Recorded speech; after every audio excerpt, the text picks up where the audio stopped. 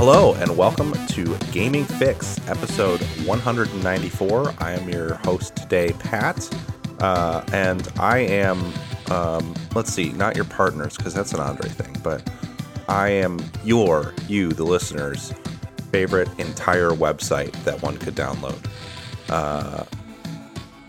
And I think that answer probably, I guess, is twitch.tv, as sad as that makes me to say.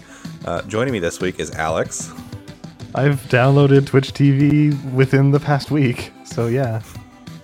And Allison. Alex is talking about Wikipedia, but I could go the other route and go with TV tropes. There you go. Hell yeah. TV tropes is a more interesting download than Wikipedia, I feel, because Wikipedia is a useful website and has a lot of good stuff on it, but like you're getting everything there, right? Like at least TV tropes, everything's going to probably be interesting on some level. Where you click a random trope and you go, that is a trope, huh? Yeah, exactly. Okay. Yeah, but like Wikipedia is like just the most largest amalgamation of human knowledge gathered over many Yeah, I mean, it's probably a better It's website. more important than TV tropes, but TV tropes is more fun. Yeah, I don't need... If you click on the odds of getting something boring, if you click on a random Wikipedia article, are pretty high. When you consider the entirety of human knowledge, most of what we know is pretty boring. Let's be honest.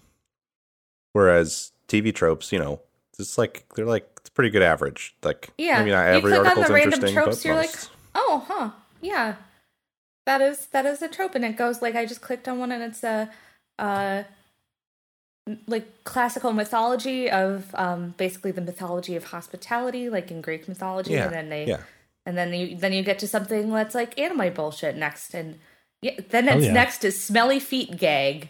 It's like look, three banners classic. right in a row. Gag as in like it is a joke, or gag as in they are gagging. Yeah, as in a joke of like, wow, feet smell real bad. Like in kind of cartoon. If you click on a random Wikipedia link, you might get like chair. Object. All right, let's see. I'm gonna go to Wikipedia. Well, I mean, it's gonna give you it's gonna surface the interesting stuff. Random article. Where is that random article? 1895 in Italy. Well, like that's interesting, but that's the next one. Shonen Knife, the band. Okay. They're not gonna give you the boring stuff though in the random article button. List of trolleybus systems in Germany. Okay. 2019 Northwestern Wildcats football team. There you go. That sounds like Old something Stevensburg, Kentucky. River Swale. Amanda Gorman, an American Theo poet and activist. Herkenrath, who is a Belgian racing cyclist in the 30s. Oh. Bogey. But it doesn't have any information. It's you know what? I think we should stop doing a podcast about video games, and we should just. It actually is crazy that nobody has come up with this as a podcast idea. C31H5204, which is number station. Balsaminol B or 7 beta metho. Oh god, it's a chemical. Xycurbita 5.4 DN 3S23R 29 triol. There you go. That's most Wikipedia articles.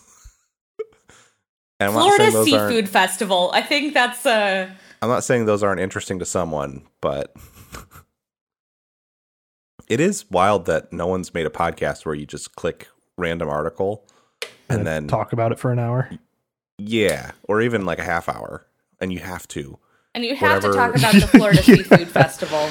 So you click on one article, and that is your topic for the next hour. Yeah, you learn as much about it as you can, and if it happens to be something you're an expert on, chemical proteins or whatever, you have to talk about that for the full half hour. Yeah, I would say maybe you could do it ahead of time, just like an honor rule, and then that way, if you pull something that is like truly not fit for podcasts. I have read some articles on Wikipedia about some like crime related events that I would not want to talk about on a podcast. I think I've talked about this on this podcast before, but like every year or two, I go down the serial killer hole on Wikipedia. Yeah. which it's not something I wouldn't recommend people do it, but it's like profoundly interesting in a morbid way. Yeah. Yeah. I get true crime novels, but I don't understand and like I get that some like Serial had a tone that was like very like, it didn't feel like it was like celebratory of the bad stuff. It was inquisitive. I think there are certain podcasts that do it really well. There are a couple of podcasts that I listen to sometimes that are like genuinely like, okay, we're going to tell you this story and we're going to be appropriately, in tone. And then sometimes, but then I was like, okay, let's try another true crime podcast. And then hey, we are your true crime buddies. And you're just like, okay, no, thank you. That's such a weird, If you're interested in the former, I can recommend the JCS Criminal Psychology YouTube channel. Okay. Yeah, sure. Which that stuff gets fascinating. Okay, the last wiki article I hit, I'm just going to give this because I've never heard of this. 1953 9-pin bowling world championships. What is 9-pin bowling? I've heard of 5-pin. I've heard of 10-pin. I don't know 9-pin. 9-pin I think bowling. It's the same as 10-pin bowling, but with 9 pins.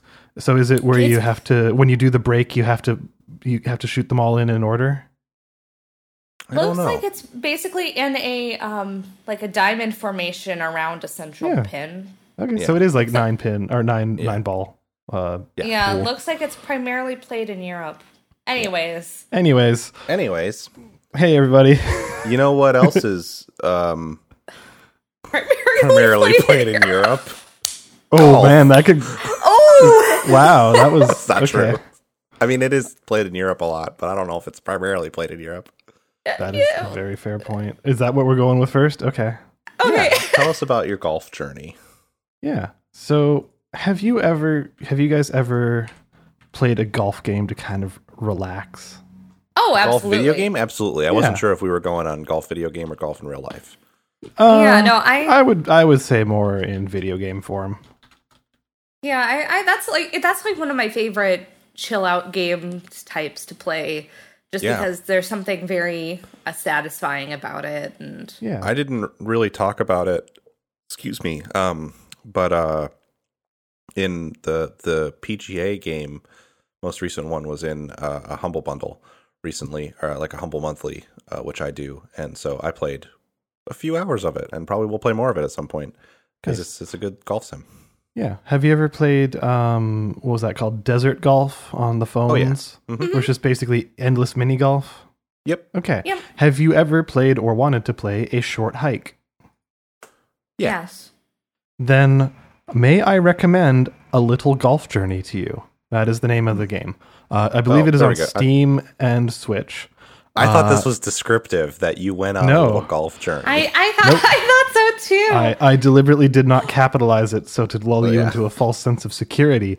But no, this game is called A Little Golf Journey. It came out yesterday, so October 15th. And it is just a really relaxing 3D golf game. Like, it's a 3D golf game. It has very chill music.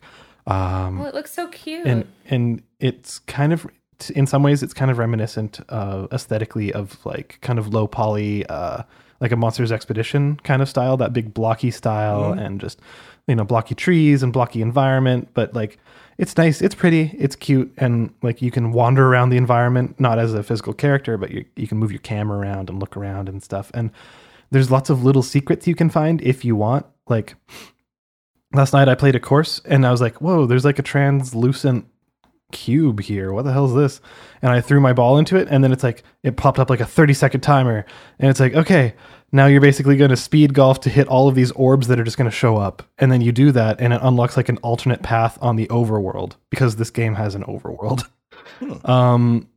And it rules. It's a really nice game. I'm only like 7 or 8 levels in. I just played it a bit before bed last night, and it very much seems like one of those, you can pick this up, play it for 20 minutes, half an hour, relax, have a good time, make some progress. Just one of those kinds of games. And it's fantastic. I think it's really good.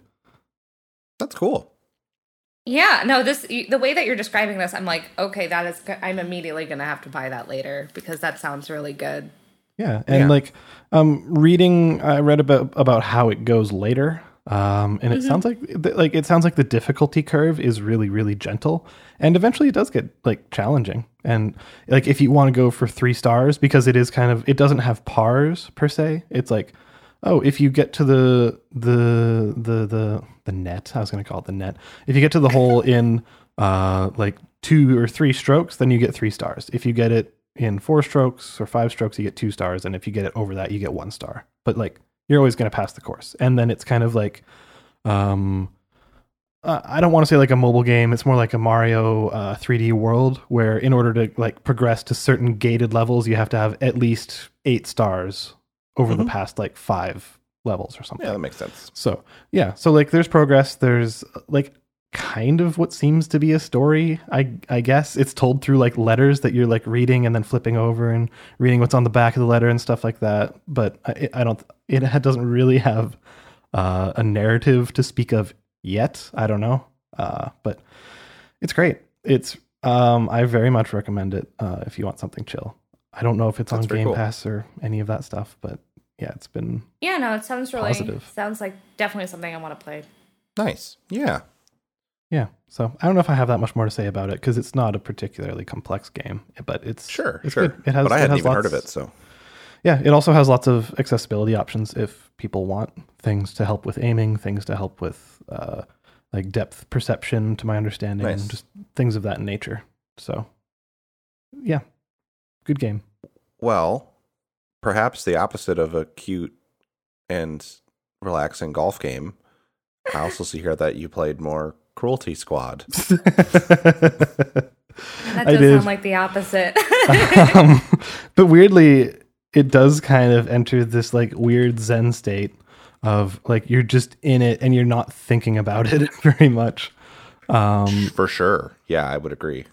Like it I think we talked about it the last time I brought up Cruelty Squad, where like you at first you were fighting against its systems, like the reload thing with just how oppressively bizarre all of it is. And it's like, oh, if I shoot these guys and I gib them, all of a sudden a bunch of rats pop out, and those rats are very tiny but do a lot of damage, and also yeah, like that kind of stuff. And it's like, how do I reload this gun? To the point where it's like you're just like, why am I playing this? And then you get used to it, and then you just don't think about it.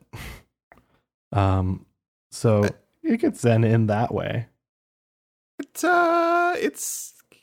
interesting that you describe it that way too, because at this point I think you've played more than I have, and given that it is a game explicitly about corporate violence, it is fascinating that it does become a sort of flow state eventually.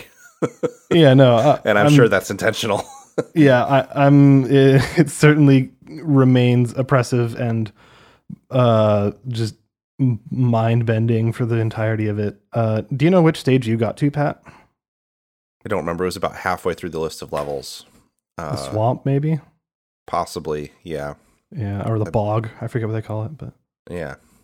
Yeah, I'm a little past that as well. I just finished the casino, which is just as anti-capitalist as you would imagine.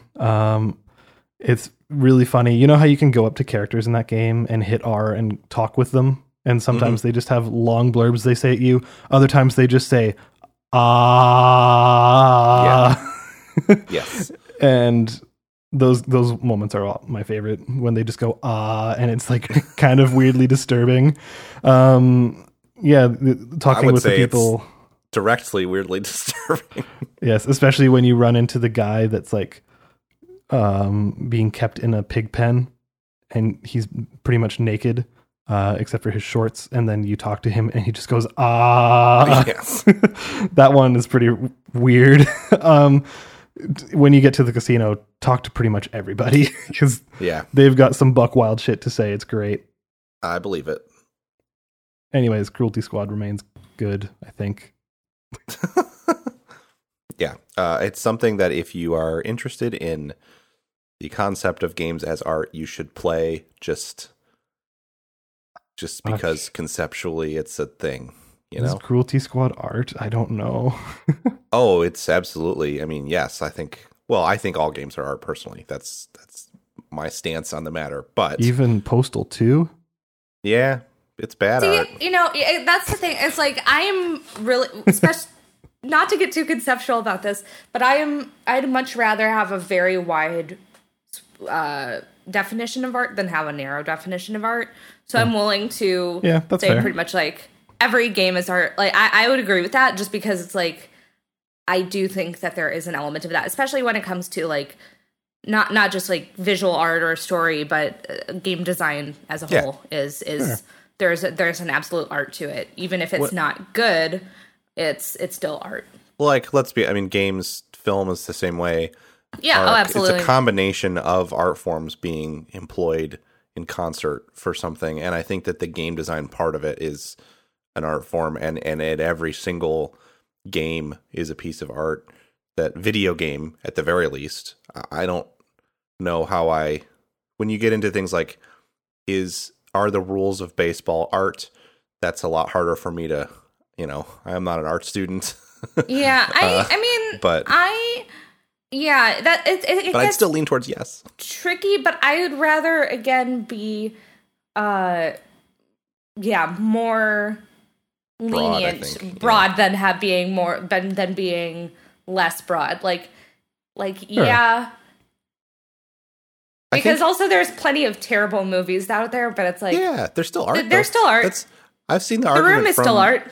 Yeah, I've seen arguments from it's outsider art who are in art school who say that like things have to be of a certain quality level in order for them to qualify as art, and I just think that's like bullshit. Man, if they're teaching that in art school, I'm glad I didn't go to art school because that's stupid. No, and that's like also very that's very narrow-minded, and that's very exclusionary, especially since what's considered quality is often determined by specific groups of people. And subjective too. It's subjective too. I personally really someday I'm going to get like real deep into art history, but specifically about outsider art, because I think that's really interesting. Yeah. But I one of the things that I really love, this is getting off on a weird tangent, is specifically certain art movements that have a lot of like kind of outsiders. Like I love the arts and craft movement because it does include a lot of people that aren't necessarily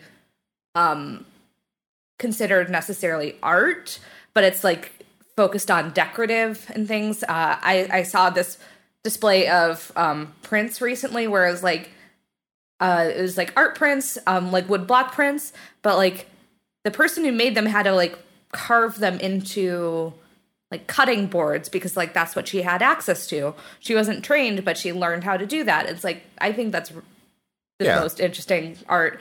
Anyways, this is me going off on my art tangent. No, I agree completely with you. And I think it's relevant because I think Cruelty Squad is the kind of thing that a lot of people would look at and go like, that's not art. But it is low art. Like it's absolutely it's intentional in everything that it's doing. Yeah. Especially with what it considers what it's doing with critique. Mm-hmm. Like I feel like I would say that's like the like epitome of art in a weird way. Absolutely. Yeah. No, I would tend to agree.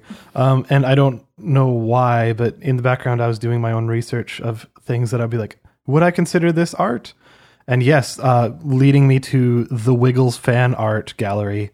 Absolutely. Yeah, that's all art. That's absolutely art. The Wiggles are absolutely 100%. The most of art. So yes, anything is art if you put your mind to it, but I think Cruelty Squad in particular is its own kind of thing, which is artistic in its own way. Yeah. I still recommend it to anybody with a interest in that kind of thing and at least a laptop because it'll play on. You need a separate mouse. That's the biggest thing. If you don't have your trackpad user, it would be. I don't know how that game would ever work on a trackpad, especially for reloading. Awful. Yeah, but if as long as you got a mouse, then and at least a laptop, you should play that game because I think it's an interesting. You may come away hating it, but you'll at least have grown. I have a friend. I kind of looked at my Steam's friend list of people who played it. I saw Andre had played it for like 4.5 hours. And I saw my other friend who played it for 27 minutes about 3 months ago. So, yeah, divisive. Well, you've also got Good Life on here, which I have also not yet played. But yeah, I haven't played it, but it's out. I'm excited to put that in. Like, I feel like even the reviews that are mixed are like, man, I want to play that so bad. Oh, yeah, I haven't actually seen any reviews yet. But the rock paper shotgun headline was kind of circling around on Twitter, and the Good Life review: tonally stupid, structurally broken, surprisingly deep, and occasionally self-aware. And then, that article it ultimately is like, I'm glad I played this, and ultimately it's weird and kind of janky at parts, but hey, that sounds like my kind of game. And I actually, it's sweary. Yeah, RPS is like one of the places I actually would read a review like that and go, okay, let me see what you have to say. Right, so me too. That's me too. I kind of haven't been anticipating this game because Deadly Premonition 2 was so disappointing on so many levels that I was kind of like, whatever. One day Good Life will come out, maybe it'll be good.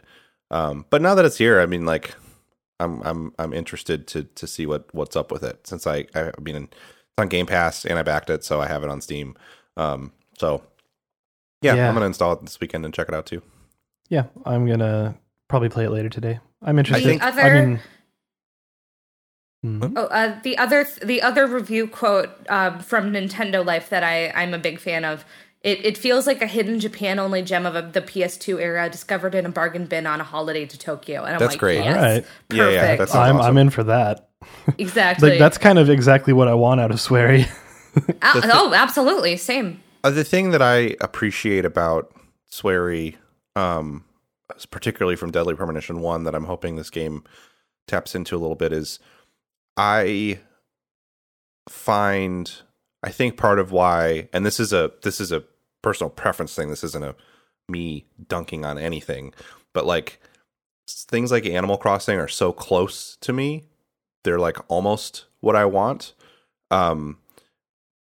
And like Stardew is almost what I want, but I want just a little more mystery, I guess, in those kinds of like, and it's not an aesthetic thing. It's like I want a little bit more mystery in the walking around and talking to people. I want people that are like a little bit weirder, and I want things that are a little bit like stranger happening on the periphery. And Stardew has a little bit of that with the like dungeon and stuff, but it never, in the like 5 or 6 hours in that I've ever gotten, it's always kind of like everyone's like, no, we're pretty normal. There's just also a dungeon here.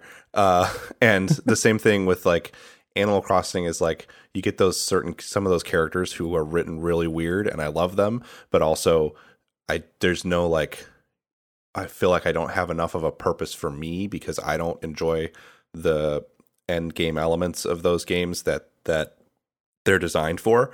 So something that's like janky, weird, sort of open world feels like the wrong term, because I'm not talking about a map game anymore. That means like Far Cry, and I don't want that. It's not what I'm getting at. But I want like open area town with people to talk to, people having their lives. That's what it comes down to. It's like people living their lives, and they also happen to be weird. Like, my favorite parts of Deadly Premonition is when you like show up and spy on people in their homes, and they're doing like they're doing really weird stuff, but to them it's part of their normal routine. Yeah. And then you got Francis York Morgan talking about movies for like 20 minutes straight. Yeah. So anyway, I'm looking forward to. It seems like The Good Life taps into less of the horror aspect of Deadly Premonition, but more of that sort of small town. That's something that, I watched Midnight Mass recently, and it's something that that show gets, at least early on, that a lot of media doesn't. People make things that are like homages to Twin Peaks all the time. Oh, sure. And the reason that I think Deadly Premonition, the first one anyway, is a better Twin Peaks homage than most similar media, even than things that I like. Like, I like Wayward Pines. the thing that Wayward Pines does not understand is Twin Peaks isn't about people saying weird, vague mysteries and some creepy stuff happening. It's the way that that show is so slow paced, and like the way it shows people's lives. That's to me what it really comes down to, is the way that it is so interested in the lives of these people. And I think like Midnight Mass gets that early on too, where it's like small community, every person has an impact in what happens locally, and it's very interested in their lives. And I think that's something that Swery does really well with Deadly Premonition. So I hope to see that kind of in this game too, is a look at people's lives. I would also recommend Welcome to Elk, if that is interesting to you, because that I is should very play much, that too. Yeah, because it's very much that vibe. And also, like, with you describing The Good Life that way, it just kind of seems like Hot Fuzz in a lot of ways too. Yeah, I mean, Hot Fuzz rips. Ooh, for that similar movie's reasons. so good. For similar reasons, absolutely, too. 100%. Yeah, and I think like the one of the things that I like to talk about with Twin Peaks is like a lot of people will say, oh well, the first season's amazing, some of the best, the second season's garbage, and I think that's so wrong, because the second season is extraordinarily boring at times. It's very stilted, and some of the writing is really weird. But I love the second season of that show because it is like 15 episodes of just like people doing their lives without a lot of the mystery being revealed. And I think that's extremely interesting to take that approach to you set up everything and all this intrigue in the first season. And then it's just like, what are people doing day to day while this crazy mystery is going on?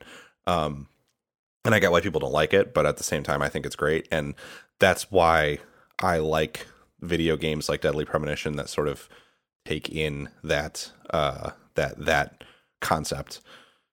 So yeah, definitely going to play The Good Life, and it might be time to check out that Deadly Premonition re-release they did.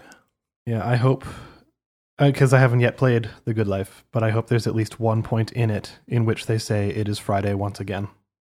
Yes. I'll be interested to see how much, like, how many swearyism things are in it, because I kind of wouldn't mind if this one was a little more on its own and not connected to a lot of that stuff, because it is so different tonally from what it looks like. But also, I don't know enough about it to know if it stays different tonally. That's kind of why the headlines you were sharing, Allison, is totally fine, but I'm actually not going to read any full reviews before I get into it, because I just want to sort of see what happens. Get into it genuinely. I was just kind of like skimming through them, going like, yeah. I was like, oh, I saw that, and I was like, what is this? And then so I started skimming, and I was like, oh wow, okay, this is like weird. It sounds weird, but like ultimately positive, and I'm like, perfect. Yeah. That's what I'd like to be surprised, I guess, by it is the thing. And I haven't really paid attention to any of the updates, so all I know is like there's lots of cats, photography, small town.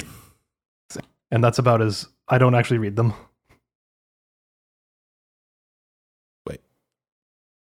Oop, my Discord freaked out for a second there. Yeah. Sorry, mine did too. All right. Anyway, well, anyways, we'll actually talk about what the Good Life is as a video game probably next week. Probably, because we've all had a chance to play it. Allison, you've been down a rabbit hole. Yeah, so, oh my god. Speaking of niche PS2 games, I'm playing niche PS3 games. Niche PS3 RPGs right now. Sorry, not allowed. PS2, cool. We're not going into PS3. Tough. I'm playing. Well, sometimes the graphics like look kind of PS2 level. Probably because most of them were PS2 games that were delayed to PS3. Oh yeah, or like they're like super niche, so they're like, okay, let's have a cheap, like the production value is like limited. Although the production value, like I feel like it goes where it counts, because like the aesthetics are really nice, the music is like perfect, like the music of this. I'm talking about the Atelier series, guys. Yeah, you are.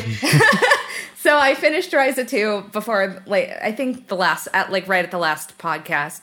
And so for the last 2 weeks, I have been spending too much time playing the first 2 games of the Arland trilogy, now quadrilogy.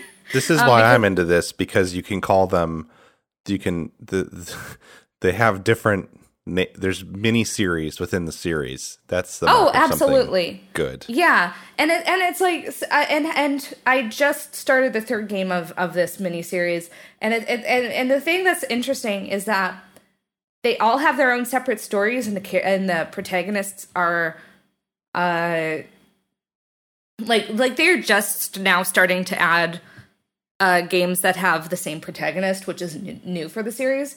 But most of the games have separate protagonists, and it's kind of just, here's the next wave of alchemists.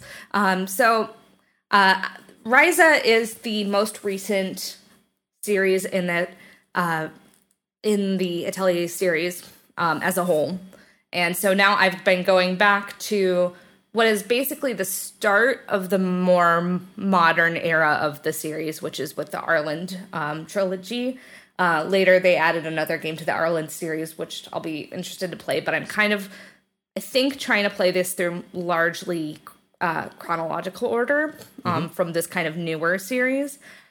So I've been playing this the Arland series, which is kind of interesting because a lot of people talk about these as being like the hard ones, and it's like subjective, where they're not necessarily hard, but the thing that's kind of interesting about them is that it almost feels like a different genre of game in a lot of ways, because a big part of it is time management in a way that most JRPGs don't have, and that the later games in the series definitely don't have. Like, Ryza definitely doesn't have any of this at all. But for the first 2 games that I've played, Rorona and Totori, like, you have specific amounts of time to do stuff, and if you don't do it in that time frame, you lose, basically. So, like, in the first one, Rorona, you have, basically the story is, your teacher did such a bad job managing this alchemy workshop that the kingdom you're in is trying to shut it down. But they're willing to give you a chance. But you have to keep doing these requests for the kingdom to keep it up. So every 3 months, there's basically like individual things, and then there's kind of an overarching goal of making your alchemy workshop more popular and going through all the stuff. So you really have a limited amount of time to be able to do things. Like, I played the game, and then I immediately did a new game plus, because I was like, I got a normal ending, and I'm like, well, that's bullshit. I want a good ending. So I went through and played the new game plus, and even with those, I still wasn't able to see everything in the game, just because there's just so much that you can see and do, and everything takes time. Like, traveling to different areas takes time, doing alchemy takes time, and everything. So basically, you really have to, like, time is almost a bigger resource than anything else, to the point where you have to kind of go, okay, I want to get these materials. However, it's going to take me like 5 days to get there, 5 days come back. And then to craft that item, it's going to take me 2 days. So really, do I really want to spend that amount of time doing that? But I don't know if I can beat this boss if I don't have good enough bombs that I've created. So it's kind of like you have to weigh these options. Totori gets like a lot harder, because I started out the game, I got a bad, first playthrough, I got a bad ending. Second playthrough, I got a normal ending, which still kind of ended in kind of a bummer. And I'm like, I might go back to it again later, but I'm like, I need to be done with this for now, because everything takes time, including, if you gather stuff on the world, it's like, sure, you can do that, but that'll take up half a day. And there's like 6 nodes in this area, so that'll take several days to gather all of them. So you could do that if you want, but Also, to get any sort of ending that's not terrible, you have to literally build a boat, which takes so much time, and then sail across. Build a boat. You must. Exactly. You gotta play like Bejeweled. Yeah. Exactly. No, but it's like, but it's like all this level of like time management that is real. I think really interesting for a JRPG, and like a lot of people in the fandom are very like in guides of like which Atelier game should I start with. A lot of people talk about like, oh, this is scary, but I think they're really interesting games, and they're really designed to be played multiple times for sure. So they're generally shorter than like Ryza. So like that's why in the past 2 weeks I've played the first 2 games twice each, because you can kind of zip through the intro and you can zip through a lot of the text. So you just kind of go, okay, well, this is where I failed last time, so here's what I'm going to do. I want to be able to see this specific thing and this specific thing. But again, for both of them, I still feel like there's plenty of stuff I haven't seen yet. And I could theoretically go back and play more, but I'm like, I can't. How long is a playthrough? Like, is it the kind of thing where it takes you an hour and you're doing many of them? Or is it like a 6-hour thing? Or It's like, playthroughs usually take about like 10, 15 hours. That's kind of what I was thinking. That's significant then. Yeah, I mean, but like the second playthrough goes a lot faster. Because you've seen a bunch of stuff already. Because you've seen it, and then like dialogue and stuff. You can skip all the dialogue and everything. Yeah. And I think it's still significant, but it's like on the short end for JRPGs, right? I think where. Oh, sorry. Go ahead. Oh, go ahead. Well, I was gonna say, I think that like it's an interesting concept because I feel like the concept of sort of time management in games generally, not that it was ever something that was pervasive across tons and tons of games, but you know, you look at like Dead Rising and stuff like that, and like it feels like the way that a lot of studios took it was either in the, well, we can monetize this and make mobile games where time is like the gate, or we can make roguelikes where you play them over and over again and the playtime is like 1 to 3 hours for a run. And I really appreciate the idea of a game that is more like, no, time is passing, things are occurring, but it's not a roguelike. It's just there's just things you're going to miss because they pass you by because you're doing other things. I think that's awesome. I wish there were more games that did that. You know, and I don't think it's not necessarily hard. It's just hard if you want like a specifically decent ending, or if you want to see everything, or if you like want to see everything on if you want to see everything on one playthrough, basically you need to go through a guide.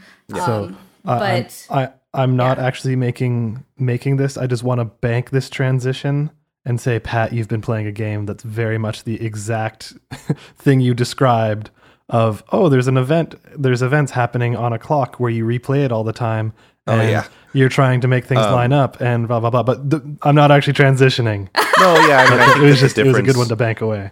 Yeah, I think it's a good comparison, though. Like, time loop games are really in right now. And while I also like that concept, I think the idea of a longer narrative game where stuff is just happening, I think this is...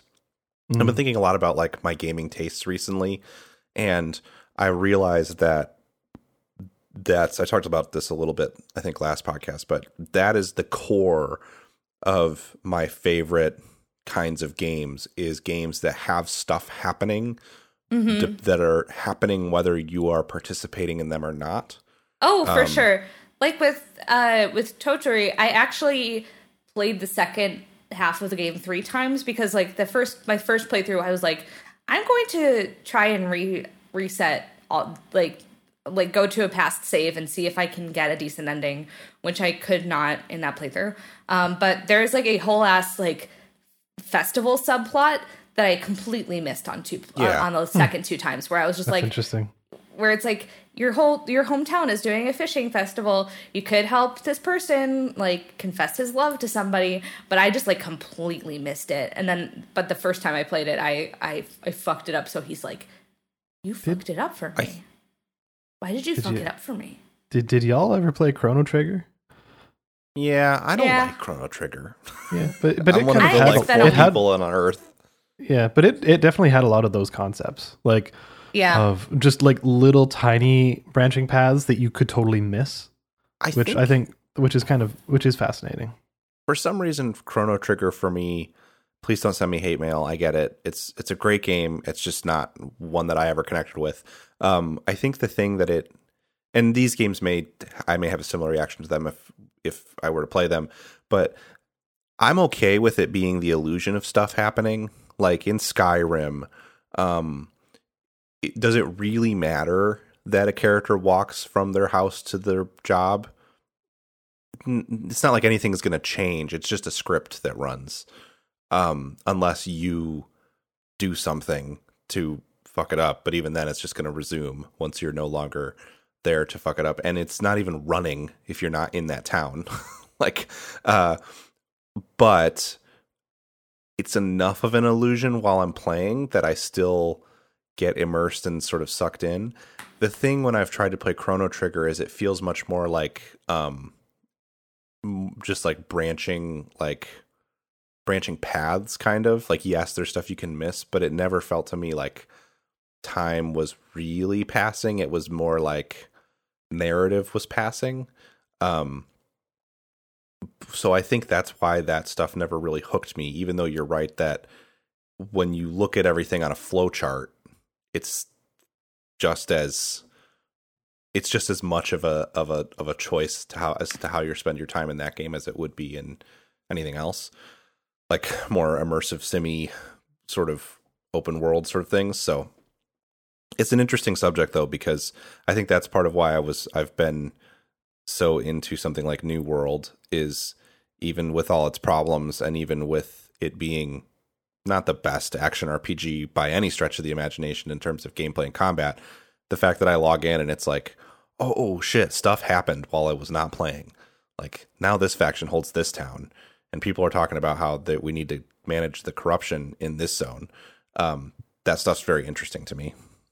So, Allison, do other games in the Atelier series do this, or is this like one of those kind of, like you said, the different miniseries have different mechanics? Like, is this kind of time-based stuff? This is something that's kind of been kind of phased out of the series. I think that some of them have a little bit of a time management light in later games, but it's not punishing at all, which is, it's kind of interesting because like Ryza has a time system, and so like when you are like doing alchemy, time is passing. So like you'll start at a certain time and you'll end at a certain time, but it doesn't really matter all that much, except for the fact that like certain people aren't going to be out at night or something. So it's like, okay, I want to go, trigger this activity, but I can't right now because it's 2 a.m.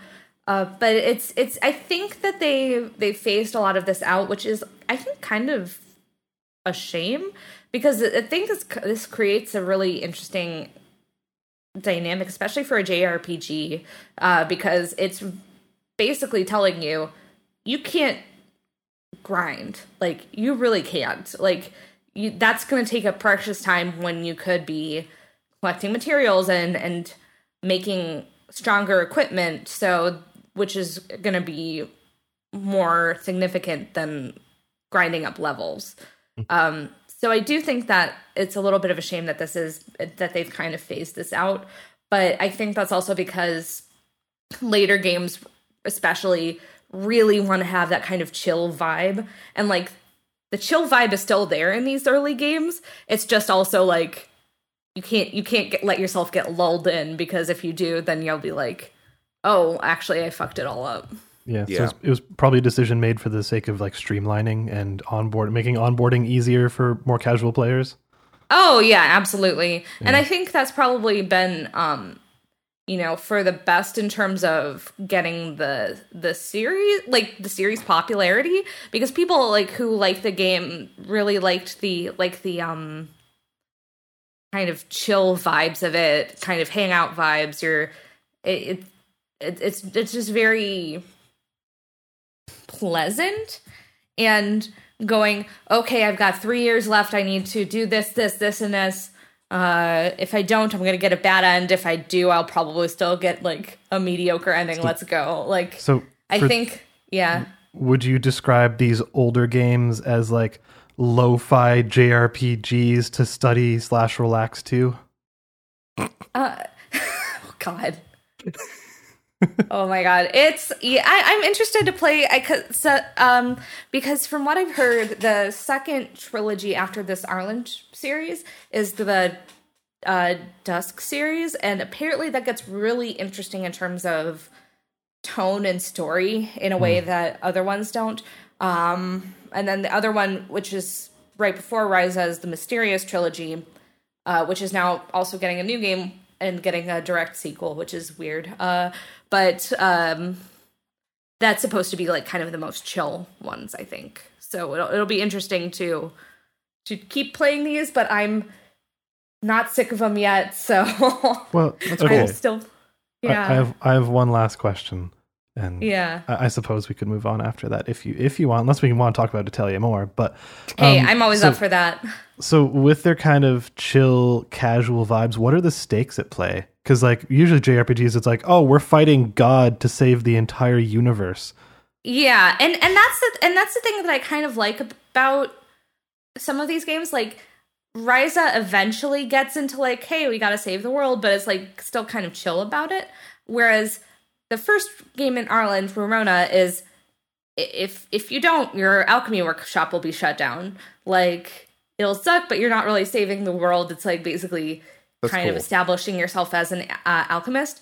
In Totori, it's interesting because your whole goal is to find your mother, who is an adventurer who's missing, which I mentioned to Alex as being similar to something we've... Is your character named, oh God, I was going to say Rika, but what was her name? Oh God, what was her name? Abyss-chan. Yeah. Oh God, why can't I remember? Rico. Yeah. Yeah. No, but it's but like it has like an emotional story to it. Like the bad ending I got, spoilers for the bad ending of Totori, is you can still continue your being an adventurer. That's fine, but you're told you'll basically never achieve your goals in life. It's like you can still work. You could still be an adventurer. You're not going to get kicked out of the Adventurers Guild, but you're probably not going to achieve your goal of finding out what happened to your mother. That's fair. And then the second, and then the good ending is getting more closure on what happened to your mother. But it's like it's interesting though. It like is a lot more character focused, which is interesting too because the characters in the side characters in Verona are a lot better than the side characters in Totori, which I think is why in the like DX versions, like the deluxe remasters of these, those are on Switch, right? Yep, and that's what I've been playing it on. Yeah. They basically are like, okay, we'll make the characters from Verona playable too. Whereas it's like it, because you're just kind of like, okay, the side characters, I'm like, y'all kind of suck, really, except for the ones that came from Verona. But it's really like a lot more character focused on Totori, which is really interesting. So I don't know. I think these are just like really cool JRPGs that do some interesting things where it's either character focused or focused on the vibe of it, just the kind of the chill vibes. And I'm just like, it's also, I think I mentioned this in our Discord. I mentioned this on Twitter, where like you find a game series that is like made for you, and I kind of feel that way about this series now, which is also fun. It's cool to find something that you're interested in. Excuse me. You're interested in kind of exploring the the ways in which the series evolves, the differences in from game to game, structurally and mechanically. I think that's like I've recently hit a place where I'm like fine with playing bad games. I don't really want to spend $60 to $70 on a bad game, but if we're talking in the like $20 to $30 range, it can be worth it to me to play something that's bad or that is, you know, a down point for a series, just to understand the progression and development of that game series a little bit more. Not that I'm saying that anything that you're playing is not good, but I mean just more broadly. Especially since I heard a lot of there's especially with talking to people about like where to start with a series, because I think that's like a pretty common question considering there's all the different sub-series and everything. Like a lot of people have made a lot of comments about like, oh, what's aged well, or what's too punishing when it comes to that. But it's like I think it's interesting to kind of explore it, even if it's like, even if I'm like, man, I'm gonna be okay with my normal ass ending for now because I don't want to go back into this. It goes into the I don't care if the jumping is good in Good Life, you know? Like that's what I want out of games anymore is to be, sometimes it's to be challenged, but most often it's to just have interesting experiences that don't really, me too. that are unique, or at least you know, everybody has I'm going to play Elder Scrolls 6, and it's probably going to be roughly the same kind of game that Elder Scrolls 5 is, and I'm going to love it and spend 200 hours playing it. But generally what I'm looking for is stuff that's like interesting and different and makes me think, I guess, is really what it engages the brain. I wish I had picked up a couple of these in that sale that they had. I got like analysis paralysis as to which ones I was interested in getting. And then I was like, well, I should probably start playing it with Ryza, which I still think I would want to do. And that goes on sale a little more frequently. So it sure does. Yeah, maybe I'll wait till I'm actually going to play it, because I probably won't get to it until later this year. Yeah, and like the other games go on sale less frequently, but also they go on sale more frequently, I think, on Steam. So yeah, which I can get it there. That's where I'll be buying JRPGs from now on, as Steam Deck information. Oh my god, I was just thinking, and that thing looks fucking amazing. It's amazing how Steam Deck for me has gone from, I'll put $5 on it, no, I don't know if I want it, to like, I need this machine in my life. Yeah, because that is my like going to be JRPG and visual novel and weird indie game machine. Also, we don't have it in news, but a lot of videos have been dropping of the Steam machine and like them just like showing off random games on it. And that's definitely making me feel like that. And not the Steam machine, the Steam Deck, but yeah. The Psychonauts 2 footage that they put out, that there's like a Twitter account that's like playing like games running on Steam Deck. It must be Valve that is doing it, but maybe it's. I think so, because they have a Steam Deck, like a verified Twitter, which is basically like showing off. I think it was before it was verified when I saw it. Yeah, that's why I wasn't positive. Yeah. But if it's verified, then it's definitely Valve. Yeah, and it's just like off. It's just off screen footage of games running, and they showed Psychonauts 2 running, and it looked incredibly good on that thing. It was running at 60 frames a second. I know. I will put a link to that in the show notes, because it looks great. Yeah. Anyway, I have been also, as Alex alluded to, playing Speaking of games where you can live in a universe where every time you start play through, it has events that happen on a set schedule in which you can interact with them in a way that makes some kind of sense. Although in Outer Wilds, you have to do everything. You have to see everything, or you will never complete the game. I had mentioned last week that I started playing Echoes of the Eye, the DLC expansion for Outer Wilds, and I have finished it at this point. I'm going to talk about it as vaguely as possible, but if you are someone who was like, I love Outer Wilds, I'm going to play this DLC, I just haven't had time, but I'm already sold, skip ahead to the next timestamp, just because, I'm not going to talk about anything specific, but hey, maybe you don't even want to know things structurally about this DLC, and that's fair. With that said, though, like, it is, I was saying next week that, like, seeing the, like, opening bits of it was really powerful again, and it never really lets up. It's so intricate, and there's so much care put into every like inch of what is in this DLC. And I don't want to say specifically like what you're doing in it, but it is structurally kind of like, hey, there's another place here now. Like your loops are still starting the same way that they did before. It's not like it's like a separate menu item or anything.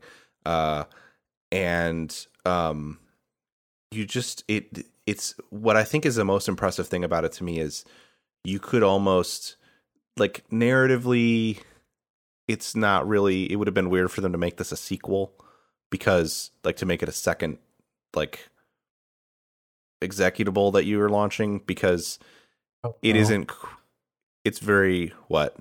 Executable. Sorry, please continue. Do you know how long in my head I was like, I don't want to say this word because I know that however I say it will be wrong to someone. But I was like, I don't want to. That's why I usually just say application. It's fine. Subject. Executable.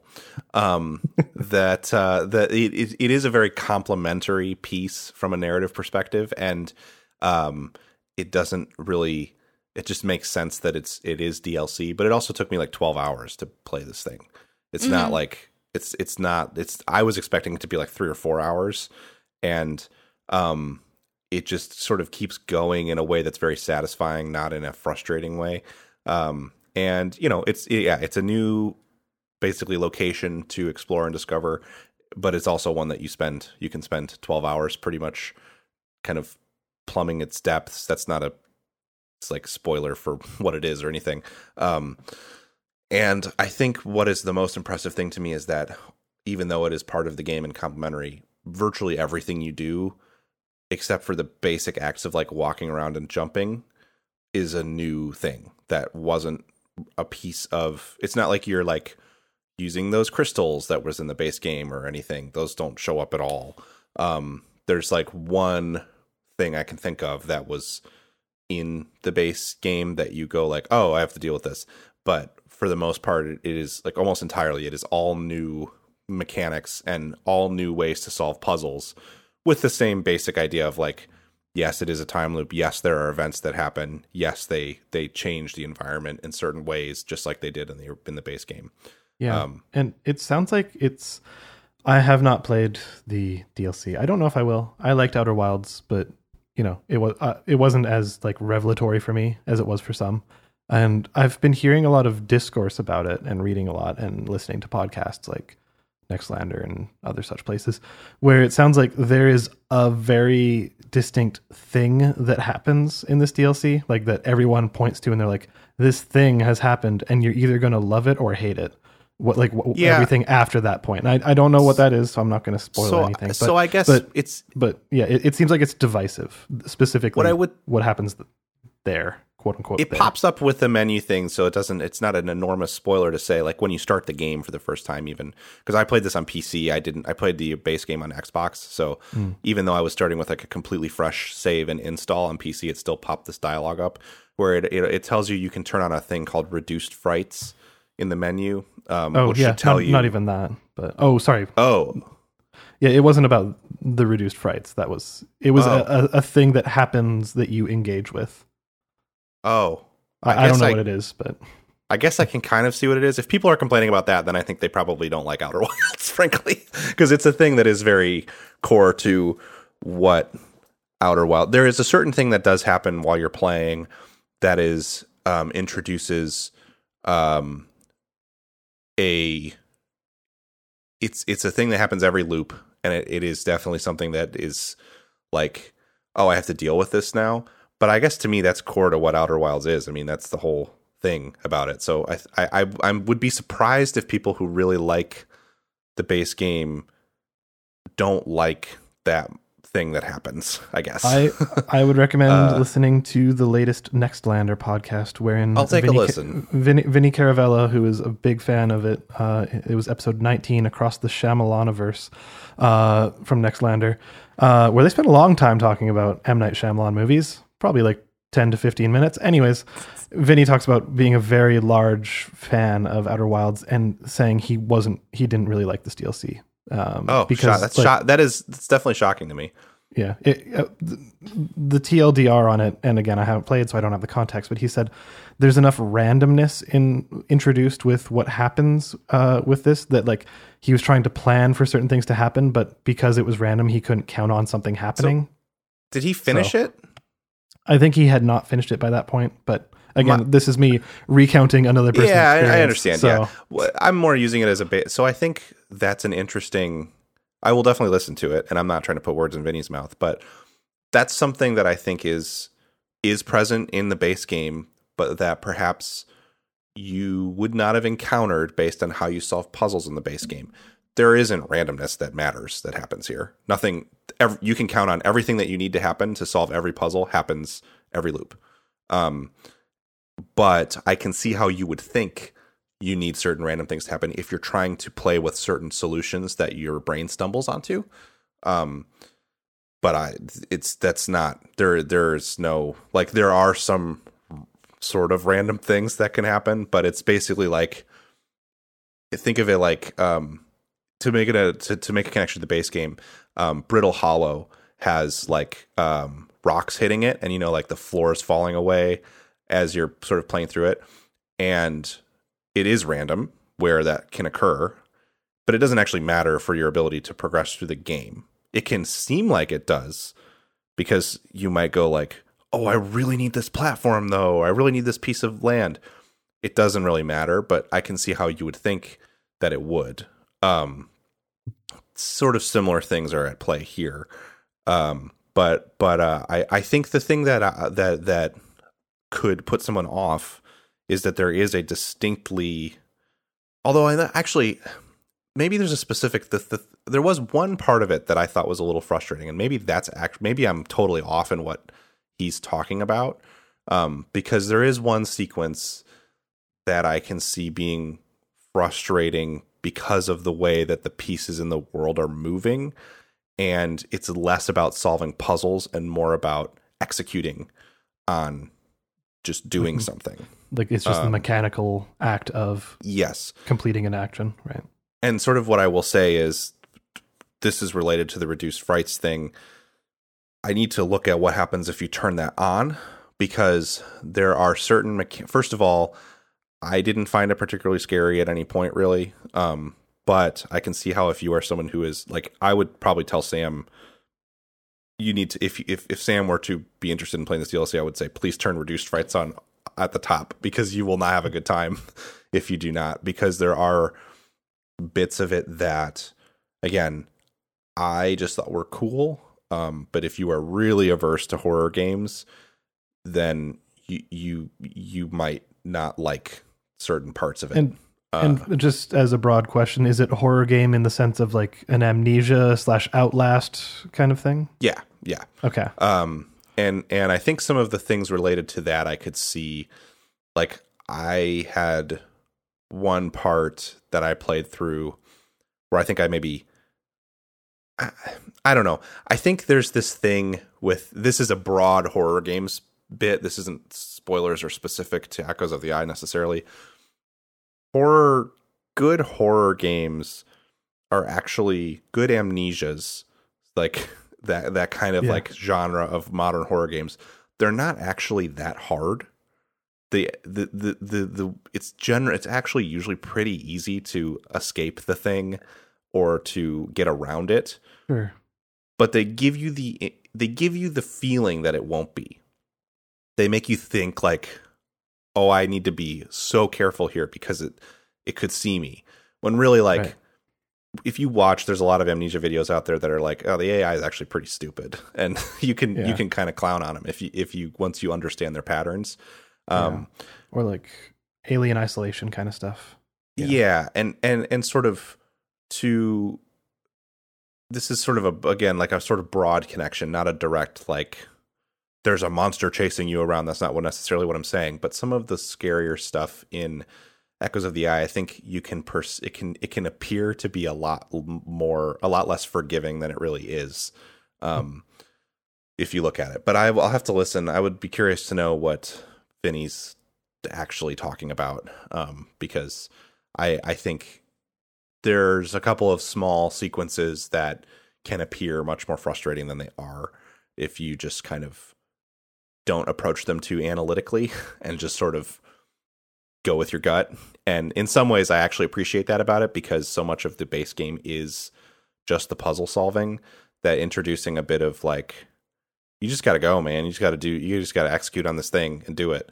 And I don't feel that the controls necessarily get in the way, but I also think that there is an aspect of it that I think it could have been tuned a little bit better. Let's put it that way. It could have just been a little bit more player friendly, and it would have probably felt less like less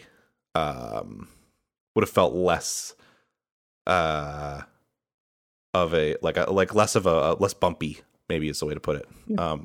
It still seems lovingly crafted though. Like, yeah, if you're trying, if we're having to poke holes in it to say like, oh, it could be imperfect for some people, that's fine. It still seems like they put a lot of time, effort, and just, love, effort, and attention and affection into it. So it's astonishing to me that they made this thing in like essentially 2 years. A little less than that even, because it is, it's so much of it is new. It's all, there's stuff happening here that are like whole new systems that are being introduced, like physics wise.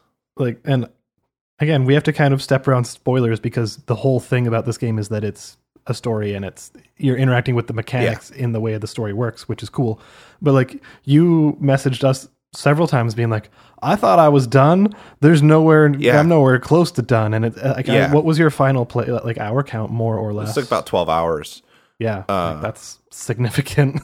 And that was without using guides or anything. There was one thing that I looked up, much like the base game, where I knew I was near the end, and I was like, I think I'm right about this solution, and I don't want to. I want to just. I don't. It's hard to say directly what it is without spoiling, but I just want to like confirm that I'm right, so I don't spend a whole loop doing something that is unrelated, basically. Or if I'm wrong, then I waste a half hour, because I already have all the information. I just want to make sure that I solved this correctly. And I didn't even look at the solution. I just kind of looked at like a vague hint that someone put in a guide to make sure that I was on the right track. Oh, cool. I'm glad that people are putting vague hints in there. Kind of, it's like the LucasArts style of hints. Yes, there's very good Steam guides that do that. But anyway, otherwise I didn't use a guide, and I'm at around 12 hours, which I think is a satisfying way to play it. I think it just kind of, most of the stuff just kind of clicks. There was one solution that I banged my head against for a couple loops, and then I was brushing my teeth 2 nights ago and was like, oh my God, that's the way you do it. And then sure enough, like the next morning I tested it and it was right.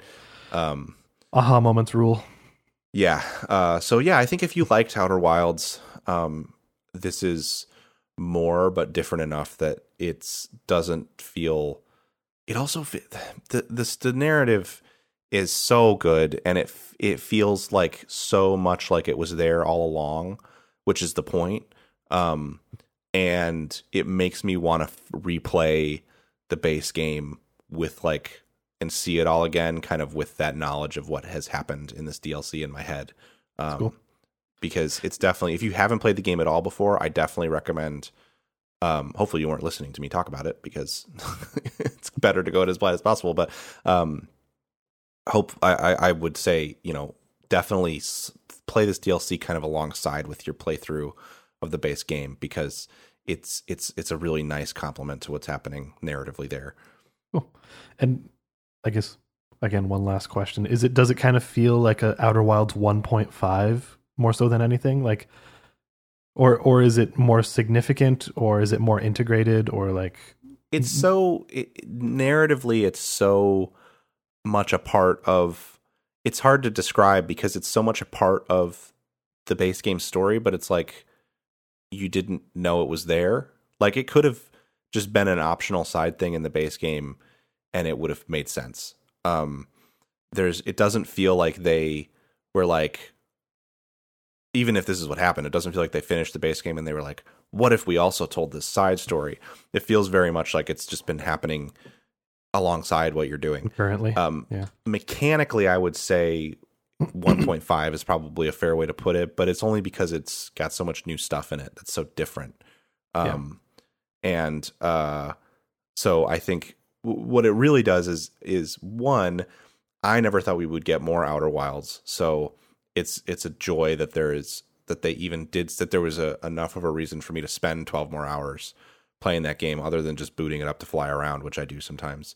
But it makes me so excited for whatever they're doing next, because I feel like anything is possible. I feel like they could return to Outer Wilds if they wanted to. I feel like what's more likely is that they'll do something completely different, but that's super exciting too, because the people there, like, this to me, Echoes of the Eye is like somehow they managed to catch lightning in a bottle twice. And that is very impressive, because it's every bit as good as the base game to me. And cool. I think that's really exciting. Given how much you love that base game, that's saying something pretty significant. Yeah. And it's hard to say, like, it's very easy to, I mean, Echoes of the Eye is like easy game of the year for me, like in the sort of looser, we can include DLCs and expansions as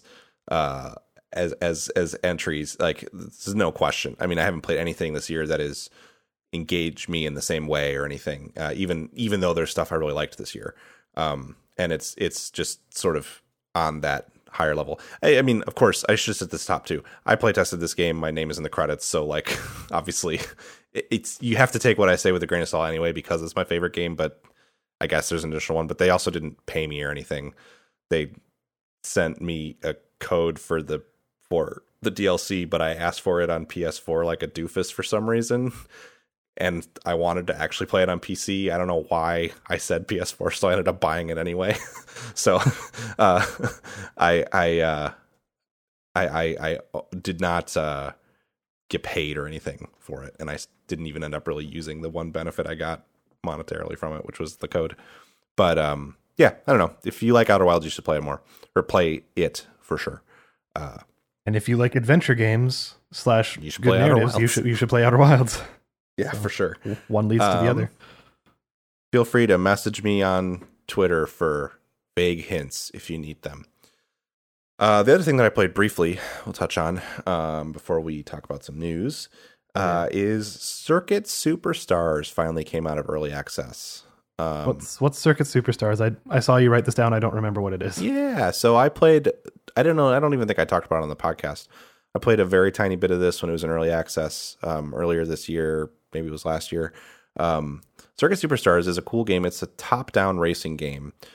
And by top-down, I don't mean directly top-down. It's kind of isometric.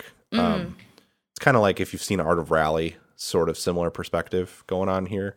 And it is cool because it is a arcade sort of top-down racer that was developed by people who are like really enthusiastic about real-life motorsports. So it takes a lot of ideas from sim racing and from real life, which obviously takes a lot of ideas from real life racing. And it makes for a really, really cool, there's sim racing. One of the things that makes it so cool is, yes, you feel like you're driving a car, but it's also got a lot of things with like pit strategy, tire management, fuel management that are incredibly interesting concepts that racing games basically never touch on, because why would they? If you're doing like a 4-lap race, like why would you bother with that stuff? So what Circuit Superstars does that's cool is it includes things like tire degradation, fuel management, car damage, and pit stops. Interesting. And incorporates them in. And it is arcadey. So basically it's like if you do like a 5-lap race, you're not really going to have to manage your tires or your fuel at all. But if you do a 20-lap race and the lap times are like 30 seconds, it's kind of the average for the tracks. If you do like a 20-lap race, which is like 10-ish minutes at 30 seconds a lap, you definitely are going to have to take a pit stop. And so you start to do things like plan out like, well, do I want to try to... And one thing I'm not positive of is what their tire degradation model looks like. I don't know for sure if it's dynamic enough that you could tire save, which is something you can do in a real car. It's basically like tires degrade more the more they're loaded up from side to side. So basically, like if you're pushing the car around a corner and putting a lot of lateral G-forces into the tires, then that causes them to degrade faster because they're having to do more work to keep you pointed in the right direction and keep you from sliding from side to side, basically. So you don't know if it's like just a more linear like time scale thing versus I'm not positive how much quote unquote wear you're actually putting on it because of drifting or whatever. Yeah. I'm not positive. It's hard to test because of the nature of the game, since it's like very much like very fast paced, lots of turns and stuff. It's hard to like drive gentler on the tires. Yeah. But it's totally possible that you can. And either way, you're still having to decide, do I want to, because you notice the tire fall off in this game. When they get down to like 42%, there's a little meter in the corner that tells you what your tires are at percentage wise. Then they get down to like 42%. It's like, okay, I have much less grip. The car is slower, which is just like what happens in a real car when the tires degrade. So you do have to think about like, well, do I want to try to go, maybe I'll lose 3 or 4 positions and I'll be in like 4th place going into the last 5 laps. But if I wait, I can then come out of the pits and have fresh tires and go way faster than everybody. And maybe I gained positions while they were taking their pit stops earlier in the race. So there is like some strategy at play in terms of how you want to pit and stuff. And it's really cool to see that in this sort of bite-sized races. It's also impressive because the tracks are kind of whatever. They're not real world tracks. Obviously they're like, they look kind of like go-kart tracks. And there's a lot of them, but they're fine. What I do like though is the car selection is pretty extensive. They like sort of looked at broader classes instead of specific real life cars, but they're all based on real life classes. So you've got like, they call it I think they're called Pacinos. And they're like kind of like, yeah, they're like little hot hatches. They're kind of like Clios or something. And those are sort of like the starting car, or they look maybe like smart cars. That's probably a better touch point. Little tiny hatchback cars. But then they go up through like the kind of Grand Prix. It's not really a career mode, but the set of tournaments that you can do that are like Mario Kart tournaments. They have like, you go up to these like featherweights, which are kind of like hot roddy looking Caterham-ish cars. And then you've got like there's a semi-truck one that I just did last night. That's like the semi-truck racing semis that they have in Brazil and the UK, or in Brazil and Europe, all the way up through like modern day formula cars. So there's just a wide range. They have things like prototypes, they have GT cars, they have rallycross in there. There's a bunch of different kinds of car classes, and they feel very different, which is pretty cool. And it's cool because you also the general control and circuit design is informed by real racing. So instead of it being like, you still do a lot of drifting and sliding, but instead of it being the like Hot Wheels Unleashed and Mario Kart system of like get on the brakes just to initiate a power slide and then boost out, in this game it's more like, no, you want to brake and then do your turn in, like if you were racing more of like a real sim racing thing. Yeah, you don't want to get too much heat on a dog day afternoon, especially if you get insomnia. Once upon a time in Hollywood, and Donnie Brasco is all like, nah, you're not the Godfather with your Pacinos. It's one car. It's one car. No, just joking.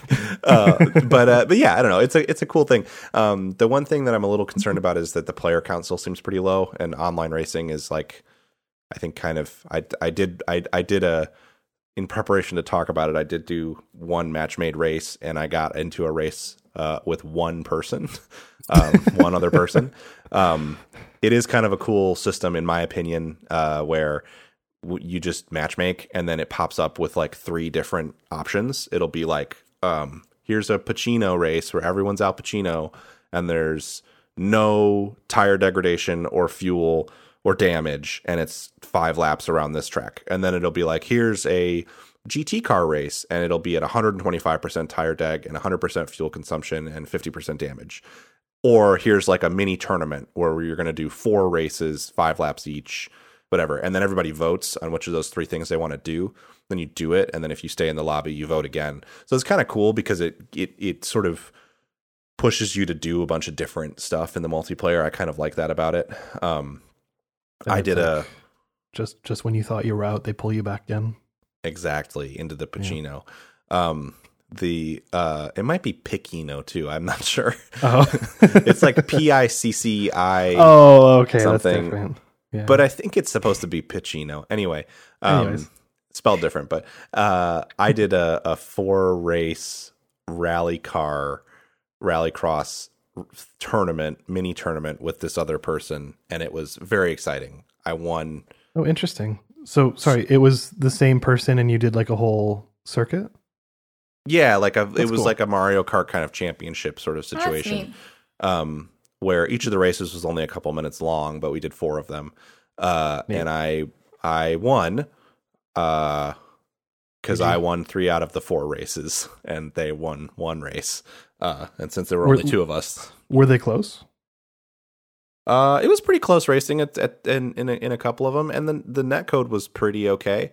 They were in this series. It was ghosting when you got close to each other, like you couldn't hit each other. Okay. Which I don't know if that's something that they introduce across the different series and stuff. My cat is freaking out over here. I don't know if they if that's like something that they do across online series. I think ghosting is fine, but I think it would be kind of a shame if there was no way to turn it off, because collisions matter especially if you're going to model things like damage and stuff, and the damage does fuck you up. So yeah, I don't know, but I would assume in maybe it's disabled in public lobbies, which would maybe make sense, but in private ones you can keep it on. The thing I think this game really needs is better crossplay. I think it has Xbox and PC crossplay right now, but if I hear there's a lot of people playing it on PlayStation, I may end up picking it up there too, because I would like to be able to play it against people online here and there. It's the perfect kind of like literally what I did last night was I practiced for an iRacing race that I'm doing today for like an hour and a half, and then I was getting ready for bed, and I was like, I'm going to play this Circuit Superstars game for 45 minutes or whatever. And it's good. Cool. It sounds like a very packed game in a and I think it's an affectionate way. if you also are into like the idea of some of the stuff that's in sim racing, but you don't want to do sim racing, like this is a controller game. You don't play this game with a wheel for sure. So this is very like accessible for sure. People who are interested, like kind of interested in some of that, but not wanting to go the full sim racing route. It's like people who want to play PGA Tour versus a little golf journey. Yeah. And you can play Forza Motorsport series versus Circuit Superstars. Yeah. It's maybe not exactly, but it's $20 too, so it's not like it's super expensive or anything. It's a small studio that made it, but it's published it's in that Square Enix collective thing where they like they're like indie label. Yeah. So yeah. Cool. Yeah, I recommend it. They're apparently going to do ranked seasons, so that would be cool if it picks up some steam and has that. Yeah. With all of that said, let's talk a little bit about news. Yeah. The news. We'll get the most important story out of the way first. The Froggy Chair is finally here. Yes. It's finally arrived for everyone. Starting the show with a showstopper. Well, yeah. It's talk about games as art. Froggy Chair. We have the Froggy Chair. And there was a New Horizons Direct. There was it's generally, I didn't watch it, but it seems like people are positive on a lot of the stuff in the expansion. I think that like following people who are very, very into Animal Crossing to the point where it's like they've played thousands of hours of this game and they still play it every single day. They are extremely positive. Like of this game or Animal Crossing in general? Mm-hmm. No, this game. I think both too. Like because a lot of the additions are like people are like, this is exactly what I wanted from this kind of direct. So people are jazzed. People play New Horizons like Destiny, like every single day. Yeah, for an hour or two a day at least. Yeah. Yeah. And then people are like, this is like a significant addition of content before you even get to paid DLC, which we'll talk about in a little bit. But it looks like there's quite a bit of additional stuff that people are just super jazzed about. And it just happens to be including the Froggy Chair, which is... Yeah. Other than the Froggy Chair, what are some of the hits? Like, I didn't watch the event, so... Gyroids are back. Let me just... Oh, yeah. Do they still wiggle around? I think so, too. I mean, they'd have to. Why even do it? Yeah. So they have... People can come over to your stuff. You can... they're adding shops to Harv's Island, which is a thing. Brewster's is added. There's cooking now. You can farm now. There's group stretching, which you can do with your That's very good with motions. So it's very cute. I'm shocked that farming wasn't a thing already. Yeah. But they're doing that. So there's just like a whole lot of a whole lot of content, and people who are big on Animal Crossing are like, this is exactly what we wanted. So it's kind of nice to see that it looks like they got what they wanted from this episode. Yeah, I mean, some of the critiques of that game was that I remember from more hardcore Animal Crossing fans was like, hey, there's not enough here happening from day to day. Like, it almost feels like what Nintendo kind of those past games had to have everything in them because DLC wasn't really an option in the same way. So it sort of had to be like, it had to have years of content built into them that would kind of trickle out over your playtime. Whereas this game, it almost feels like they were like, well, we can add stuff after the game comes out. And then they didn't for months. And it kind of seemed a little dry from a content perspective. Yeah. And it seems like a lot of the things that people are saying, well, I like New Horizons, but it would be nice if they added this, like that they took all of that and went, yes. And then they added all of that, which is really nifty and happy for Animal Crossing fans. I'm going to pick up the game for the first time in several months, if not almost a year at this point. And get that Froggy Chair. Froggy Chair and have my villagers be like, Allison, where have you been? We missed you. Then you see, what's her name, Anka or whatever, and then you're just like extremely awkward because you've seen those TikTok videos. Oh my God. But so have they explicitly said that this is like the last update for this game? They said this is the last like major update.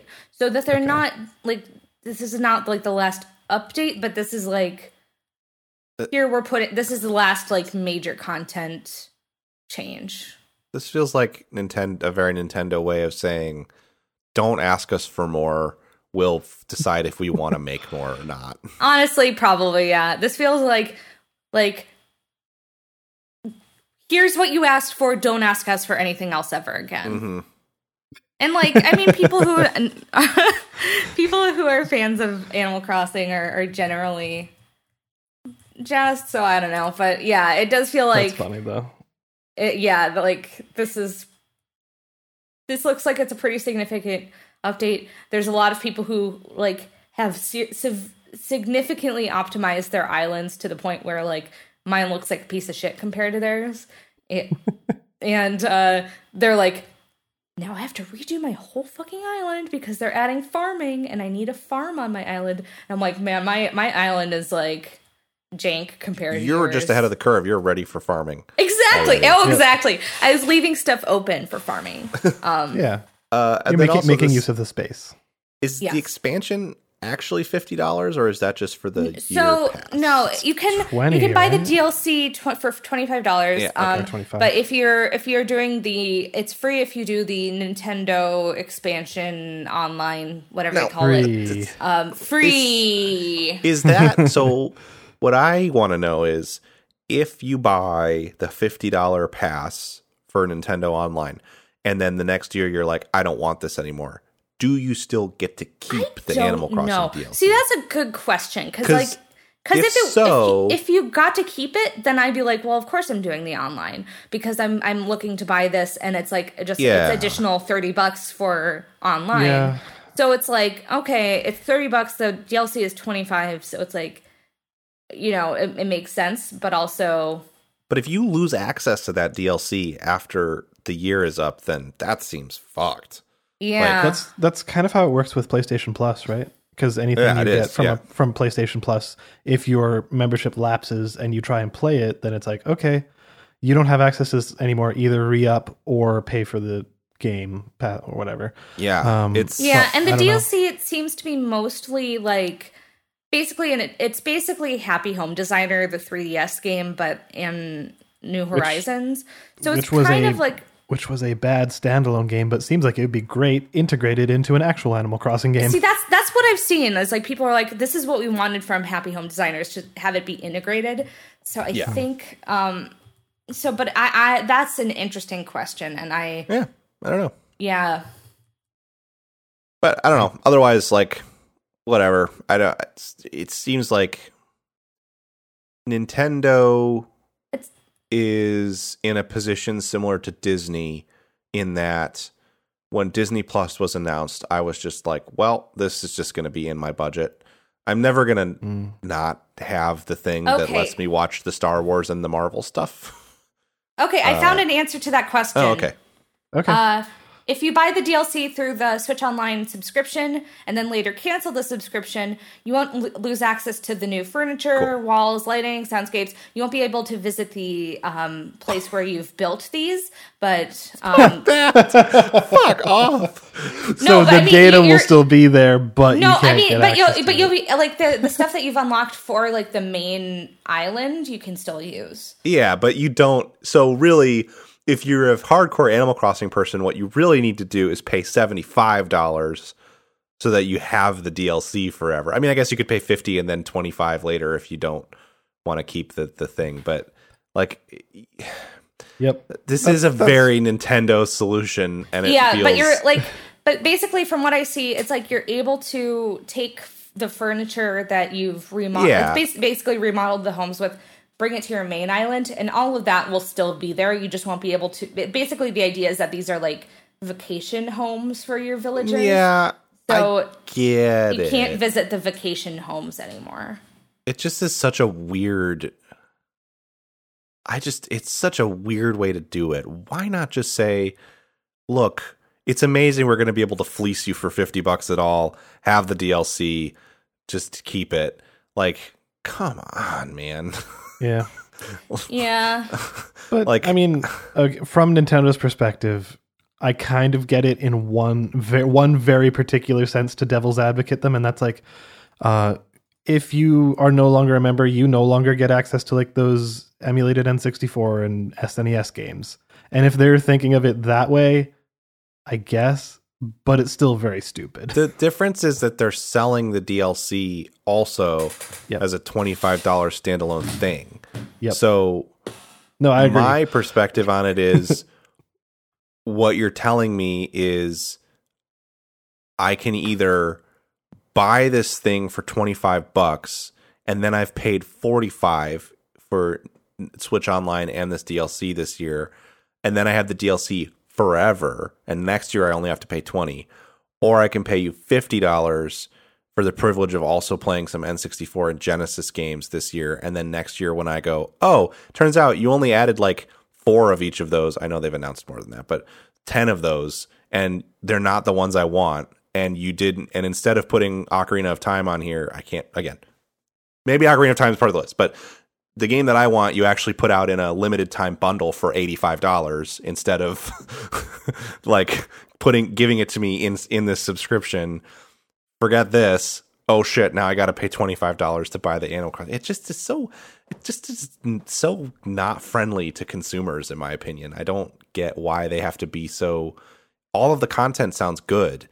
I'm not shitting on them from like a It's just kind of it's kind of a bizarre way of doing it, and for personally, as somebody that uses my Switch more than pretty much any other gaming device, I'm like, oh well, this is a no-brainer for me because I'm interested in playing that, and then also I'm sure that whatever they keep adding to that expansion pack, it will probably be something I'm interested in. But like we were talking about, like if you're interested in only like a handful of things for it, it's just really not worth it. Well, and it feels like I gotta pull up the list of what the N64 games that are coming are, because it feels like if you are just looking at this from like my perspective, I loved my N64. That was like my first console because we just had I've been playing video games longer than the N64 was around, but we had PCs.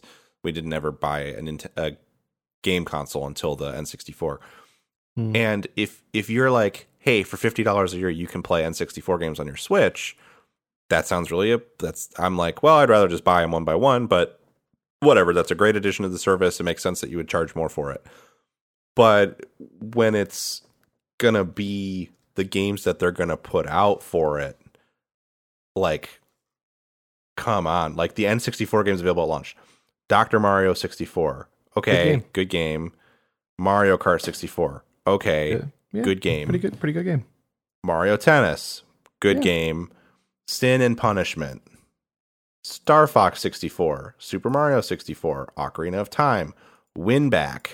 Yoshi's Story. Winback is very funny. Yes, Winback is coming to this for some reason. Okay. Like, is that a list of really good games? Yes. Like pretty much all of those are good games. It's a list of definitive first-party games for the N64 for and Winback. And Winback. The thing that kind of the thing that is kind of a little bit bizarre for me, and I'm not sure why. If this is true, I'm not sure why. Apparently, a pretty proven Nintendo leaker is saying that the likely reason for the cost is the licensing costs for the Genesis stuff. And if that's the case, why have the fucking Genesis stuff in there?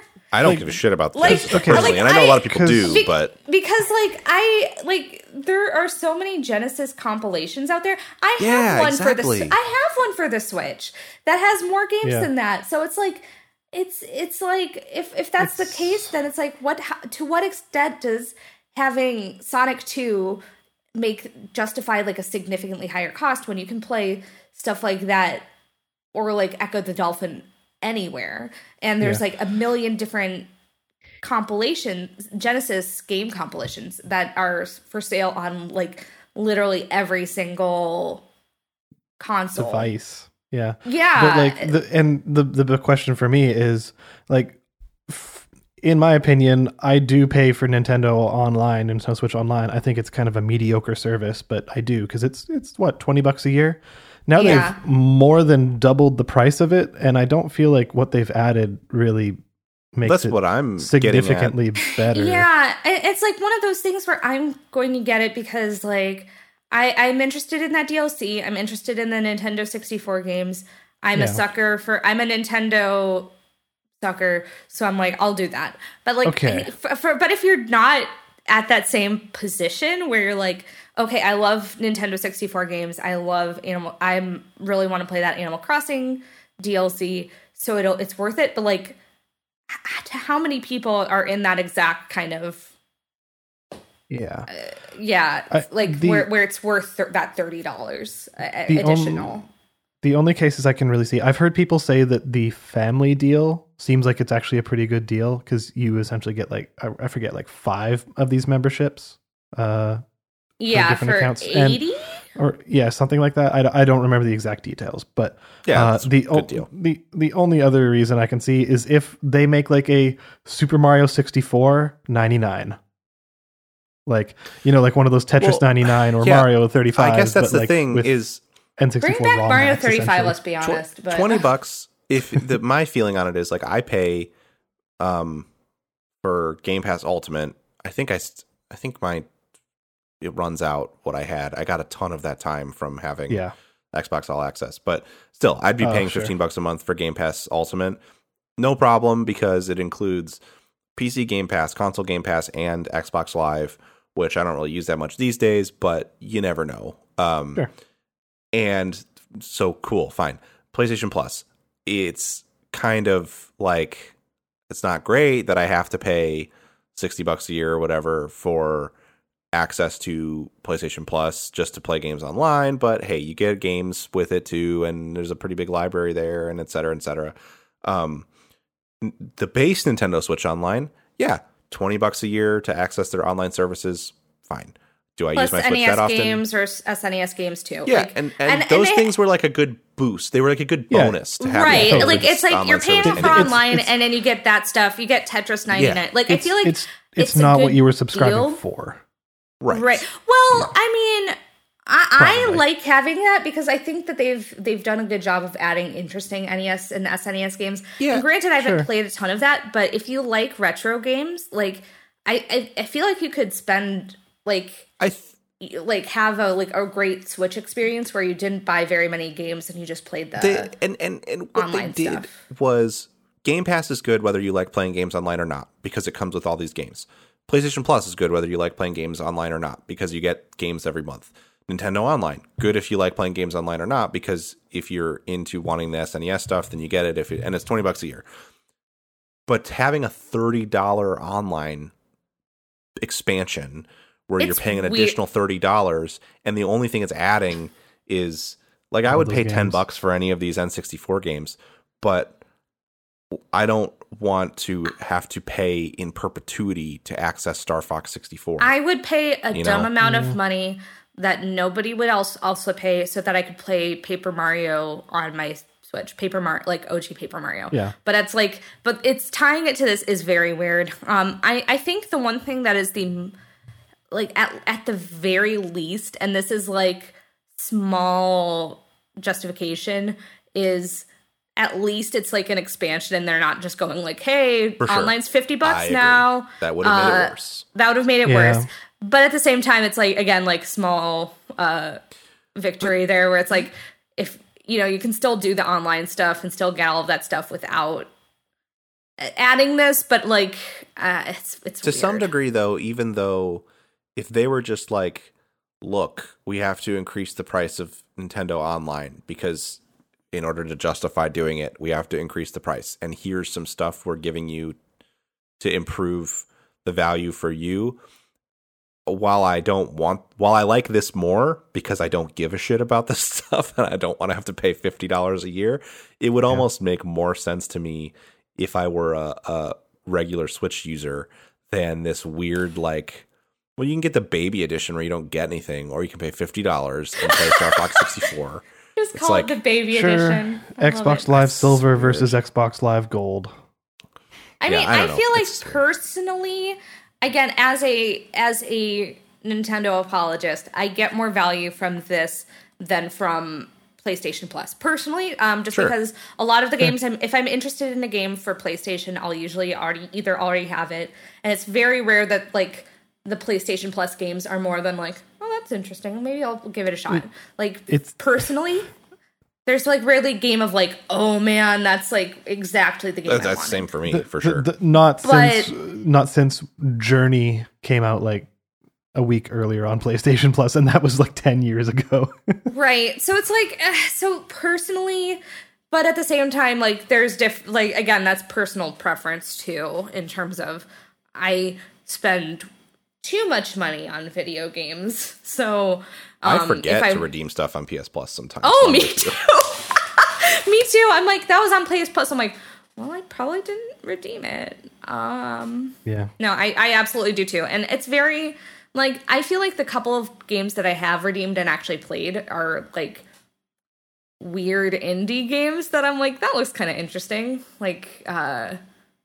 Played too much of Tricky Towers, which I got from PS Plus. But Anyway. Anyways, it's I don't know. We can move on. We talked about it for like half an hour. I know. Honestly, Froggy chair. Froggy chair. It's an interesting Nintendo being Nintendo. Honestly, yeah. I mean, like, I love Nintendo, but again, it's like one step forward, two steps back with them, or one step forward, one step back, that are kind of like that's treading really the best way to put space. It. Yeah, and you're just like, okay, I guess. Yeah. It's just weird. Sure.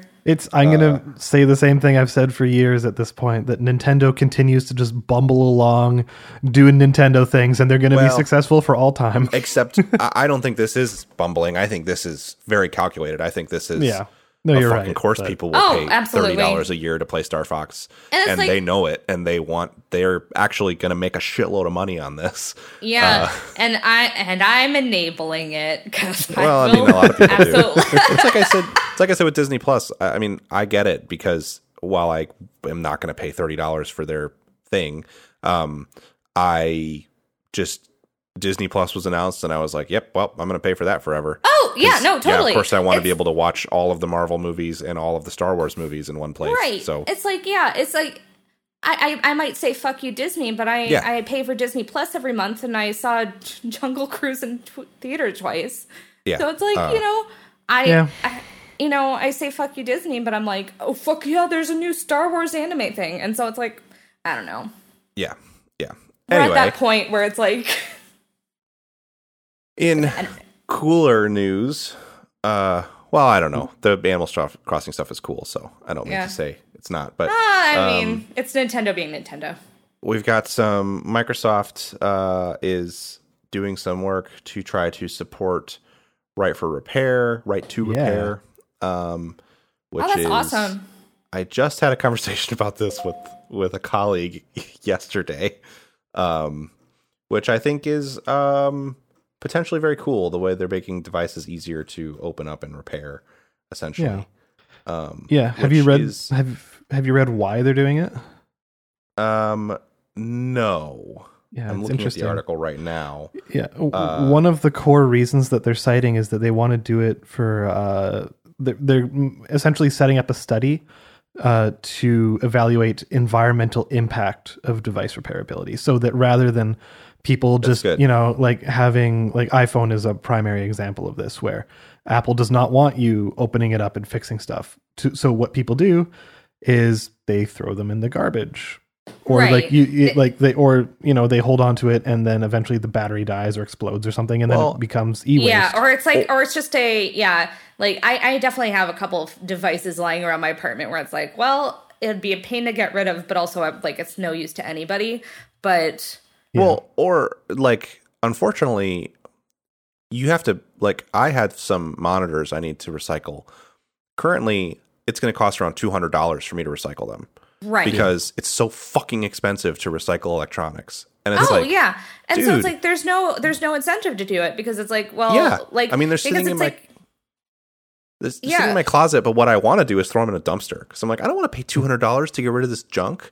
Yeah, I have like 2 laptops ago, I have it hanging out in my apartment, and I'm not saying I'm going to throw them away, by the way. I'm just saying. Well, I mean, but it's like frustrating. It's annoying, and like, I personally, my console, thing, like with like my old PlayStation consoles, I tend to give them to my sibling, because it's like, hey, they upgraded to a PS4 now, and they don't have to pay for it. But it's like, if I didn't have my sibling to give my old consoles to, it's like, what would I would probably just dump it, because it's like a lot of space, and like apartment space, and my apartment's small, so it's like, I don't want extra consoles hanging around. And and like, I still have all of my old cell phones and stuff like that from like 10 years ago and stuff like that. I'm pretty sure I have like a Samsung Galaxy S2 somewhere.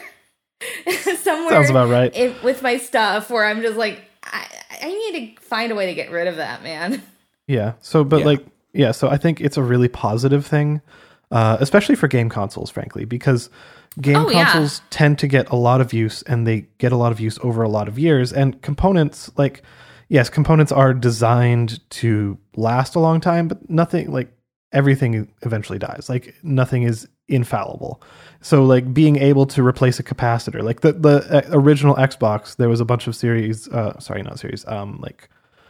revisions where there was a capacitor that just would explode if like you didn't touch it. And like Microsoft kind of addressed it and told them, okay, this is the part number you can replace it with, which is good. And people just stock that replacement part forever. And it's just like, yeah, here's a design schematic, go in there, replace it, and you can continue using your original Xbox for another 20 years.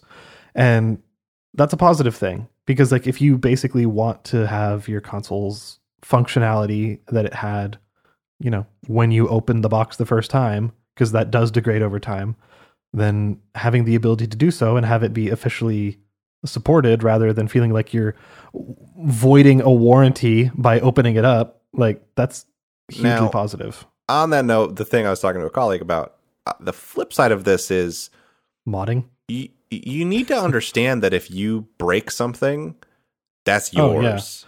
Like that's the problem that we run into in the industry that I work in, is we get cited right to repair laws a lot on things in different states. And it's like, well, the product I purchased from you wasn't working.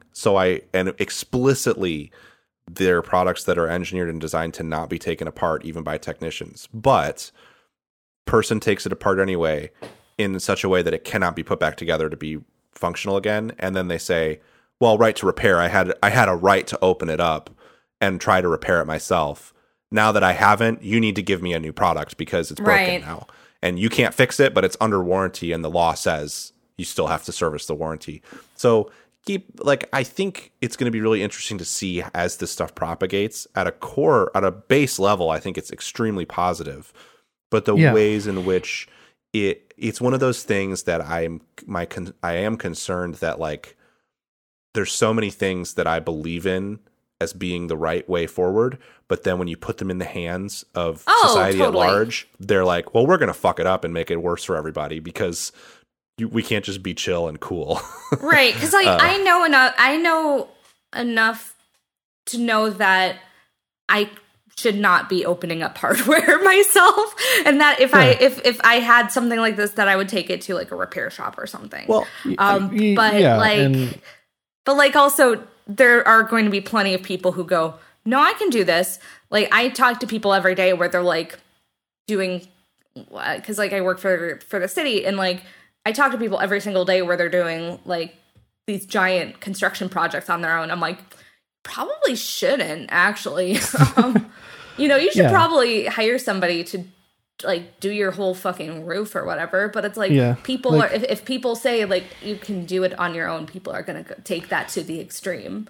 Yeah, like I think there's definitely cases to be made for things like how if someone solders something incorrectly and they cause a short and all of a sudden this thing catches on fire, like, that's not great. And sure, like you should have at least some amount of competency with, or proficiency, I think is probably a better word, a proficiency with using the tools in play to be able to do this. But like at the same time, like I think I actually also heard this on the Next Liner podcast. They were talking about like back in the 90s, like that song from that show. Back in the 90s, they like you would go around the corner and you would have like a VCR repair shop. Like like those existed back in the 90s when this was a thing, but you don't so much get that. Like you kind of get the like phone repair shops now, kind of where you get like that's mostly officially like your screen breaks and you don't want to pay for a new phone. Exactly, and what they're doing often isn't really like intricate solders. It's more like they're replacing modular parts, and they are certified to have those parts by Apple, and it's just a Samsung, business whoever. Arrangement. It's not that they're particularly proficient. It's just that they pay for the license to be allowed to do it. Totally. Like it's the kind of thing where if you as an individual could pay for a new camera for your phone, you could totally replace that, but you can't. And if you try to purchase those parts from those places, they lose their license, and now they don't have a business anymore because Apple and those people actively discourage them from doing it. That's the part of right to repair that I wholeheartedly support, is finding a way to find a middle ground where we can rebuild that infrastructure of having people whose jobs it is to fix things, and people having access to them for affordable prices and not having to just buy something new so that it doesn't just get thrown away, but also not look at it as the situation that a lot of places are in now. Not a lot of places, some places, and the laws oftentimes they can't get you're protected as a business selling the stuff too, where it's like, well, I'm going to try to fuck this up myself first, and if I can't fix it, then I'll send it back to where I bought it from, and they'll have to give me a new one. I think that is a scenario that that would be dumb. A company like Microsoft, like that if they're doing this, they are like having like a million lawyers look at this and going like, what is going to be for sure. But also, I personally, as somebody that is like the first line of answering questions, I feel for the customer support people who have to deal with that. No, you can't do that. Are y'all familiar with the Fairphone? Vaguely. Yeah, vaguely, yeah. Yeah, the Fairphone 4 just came out or is coming out very soon. I forget. Mm-hmm. Yeah, it's pre-order now, so it's coming out very soon. Where it is a modular phone where you can take the backplate off, you can replace like pretty much everything with modular parts that you get directly from them. And if things started getting designed in that way, that would be a really great middle ground, in my opinion. Yeah, it's just finding that middle ground. I think it's Right to Repair falls into a similar, wildly different thing, but it falls into similar places as like self-driving cars, for example, as being something like if enthusiasts are getting self-driving cars, they're probably also paying very close attention to the operation of it. And it's more just a like, I'm interested in helping to develop this technology. I'm not using a self-driving car so I can take a nap on my commute. It's when it gets into the hands of people who are taking naps on their commute that it's like, okay, well now the self-driving car is running into people because the AI is not quite there yet. And it really still needs somebody to pay attention and babysit it. And you're not doing that. Right to Repair is a similar thing where like someone who's buying a Fairphone, perfect. That's like such a cool community of people who genuinely are invested in. And if they do break their camera while they're installing a new one, they're probably not going to go to Fairphone and go, well, you got to give me a new camera now. Instead, they're probably going to go, oh, shoot, I did this. I got to get another one. Yeah, the type of people who buy Fairphone are like the people who are really invested in it and like enthusiastic about it. Whereas like, Sure. But the modules for Fairphone, you're not soldering. It's very much like putting together a modern PC. Yeah. Like it's so like I think that becomes the nice middle ground is if you're not having to recap something, like take out the capacitors and resolder them in and add in resistors and stuff like that, and have to understand how all the ohms interact with each other and your amperage and all that kind of shit. Like you're not having to do this with a multimeter. If you're literally just like kind of like pulling out your graphics card and putting in a new one, or RAM slotting in a new one, and that becomes easier. I think that would be a really nice, and that makes it easier for if NVIDIA, if you like have stems snapped off of your video card, and then you try to RMA it, NVIDIA can go like, bro. Yeah, and it's a little bit different. Yeah, totally. And in closing, I want to share with you not actually share it, but I saw a TikTok that was a person going, my son's grounded, so I pulled his video card out of his PC, ha ha ha, and it was a delitted CPU and not actually a video card. Oh. It was a joke. I think they knew what they were doing. If that was real, a delitted CPU, that would be rough.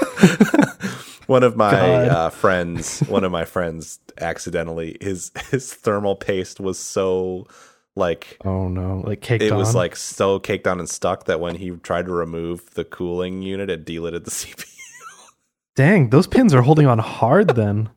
He was fine. He fixed it. He eventually used some solution to get the paste off and to clean it and everything, and just managed to keep the pins really clean and safe. So that's amazing. It was fine. But we were like, he was like, is this supposed to look like this? We were like, no, it is not.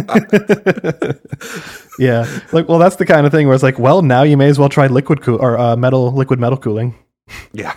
You've already deletted it. Anyways, it's cool. I hope that right to repair stuff happens, and this happens with Microsoft because they are a huge player. And totally. If it like one of the biggest players, and if they normalize it and they exert their influence, and I think the environmental reasons are completely valid, then hey, there's nothing negative there. Yep, agreed. Absolutely. We can. We gotta hit the accelerator a little bit on some of these because I think we could have a half-hour conversation about each of the news stories that's coming up. But Steam's no longer will not allow games which rely on crypto, NFTs, or blockchain. Yep. The deeper discussion to be had about blockchain and new work distribution methodologies that don't lean on proof of work. There's a potential for blockchain as someone, I think crypto and NFTs I think are a blight on society. So I'm not talking about that. There are certain new ideas about blockchain management that would lead to much less disastrous environmental implications that I hope are adopted, and I hope the proof is in the pudding and down the line. I will say that, like, if you are a crypto advocate and you're screaming, well, the blockchain's going to get better, do the fucking work first, and then maybe we can talk. Like, as it stands, proof of work is still the prevailing methodology behind, like, blockchain work, as far as I know. So, like, blockchain as a technology, and we've talked about this, blockchain as a technology is not something that needs to be bastardized and needs to be made out to be like some evil boogeyman. Like, it in and of itself is not particularly scary. It's the applications with things like crypto and NFTs that make it shitty. And unfortunately, those, like you said, those are kind of the driving force behind a lot. Like blockchain is the driving force behind all of those. So it kind of ends up being kind of recursive upon itself, where, a lot of changes in blockchain come from crypto and NFTs, unfortunately. You could kind of say, like, is in a similar way where you could say, like, well, computers are bad because crypto is bad.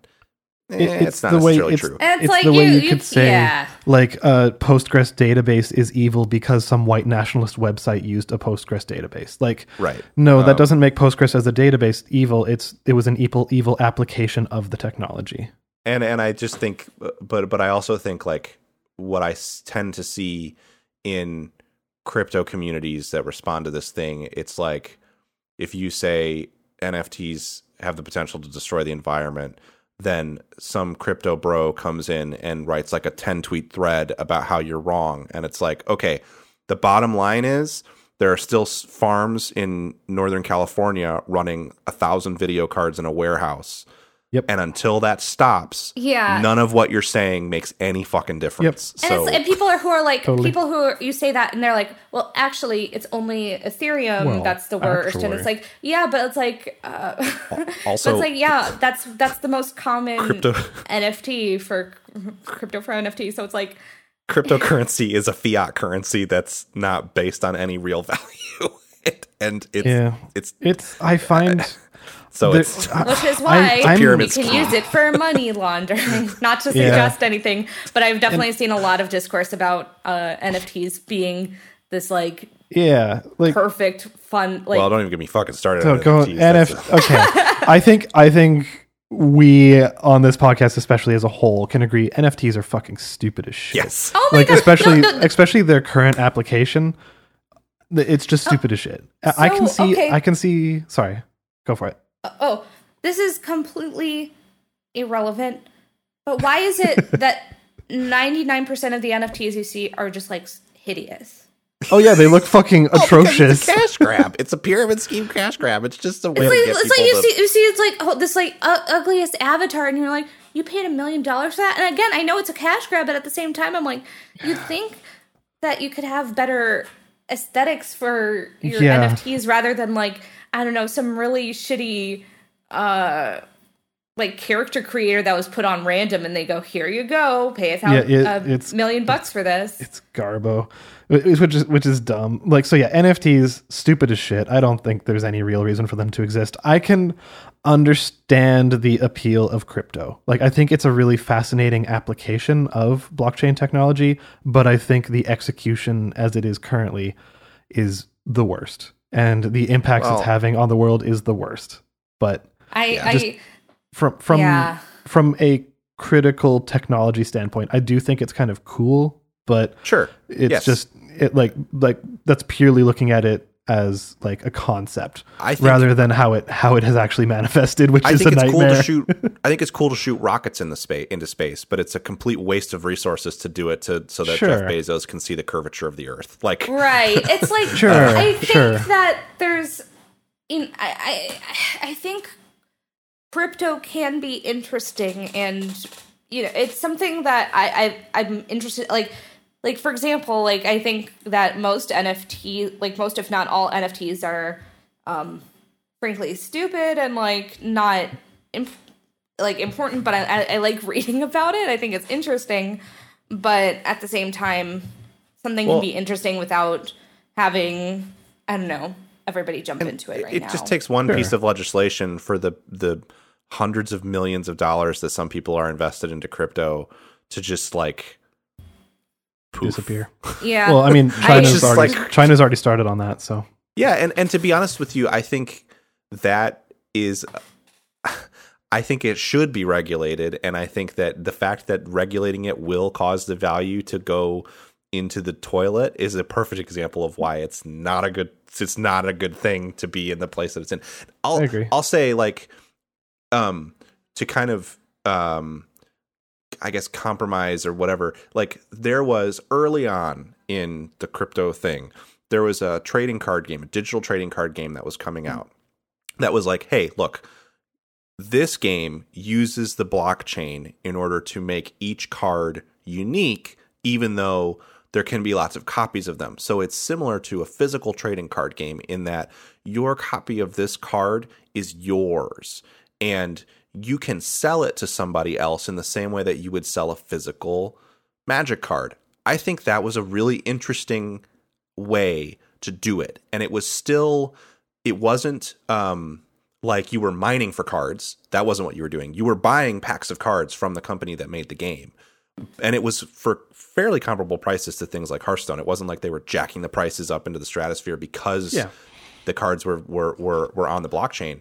But I think that was like a cool, interesting application of the technology to say, like, this is like a sort of a closed marketplace of like your cards have value in, even though it's not like Hearthstone where it's just like, oh, I got a fourth of this legendary card, so it just gets dusted into half the dust I need to craft a different legendary. It was like, no, I got this extra card I don't need. Now I can sell it for $20. That's cool. And I don't necessarily have a problem with that kind of concept, but like. It being an international monetary system that is not backed by any government or like any real good is like, come on.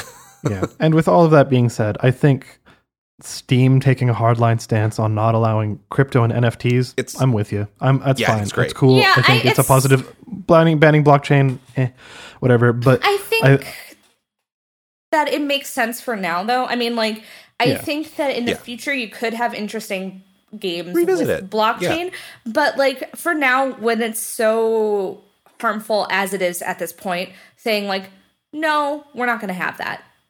You could definitely still revisit it. It's not like it's forever, but it's like saying right now there's a permanent ban on NFTs, crypto, and blockchain.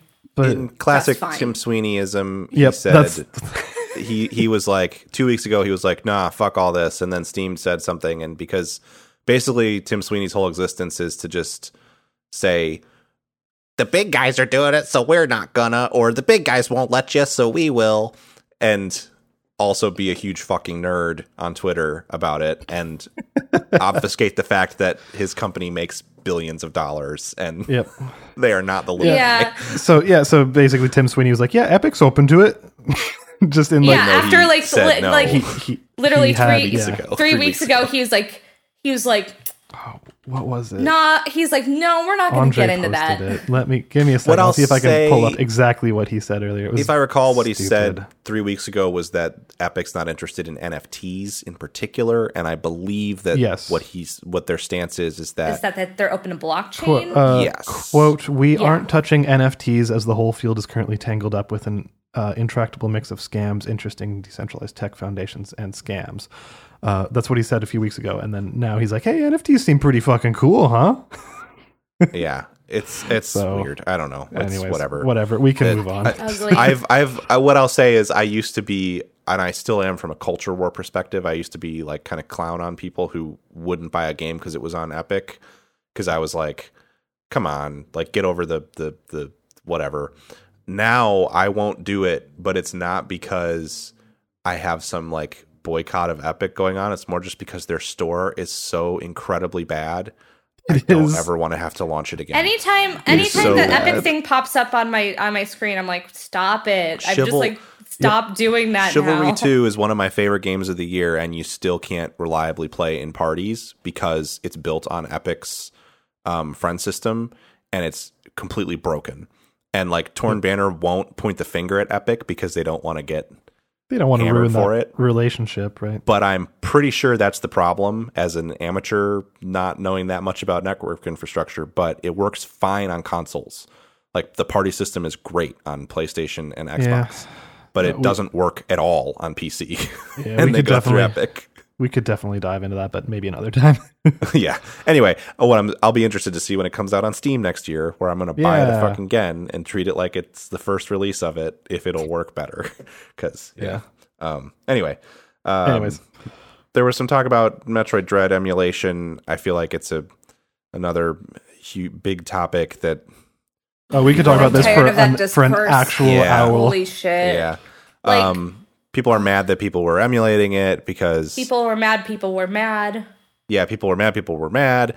And then, there was, what was the article I saw? I saw another Kotaku article, I think it was, that was about Metroid. Oh, about credits. There was right. Yeah. There's God, I saw that. That's shitty. That was denying people credits for their work is horrible.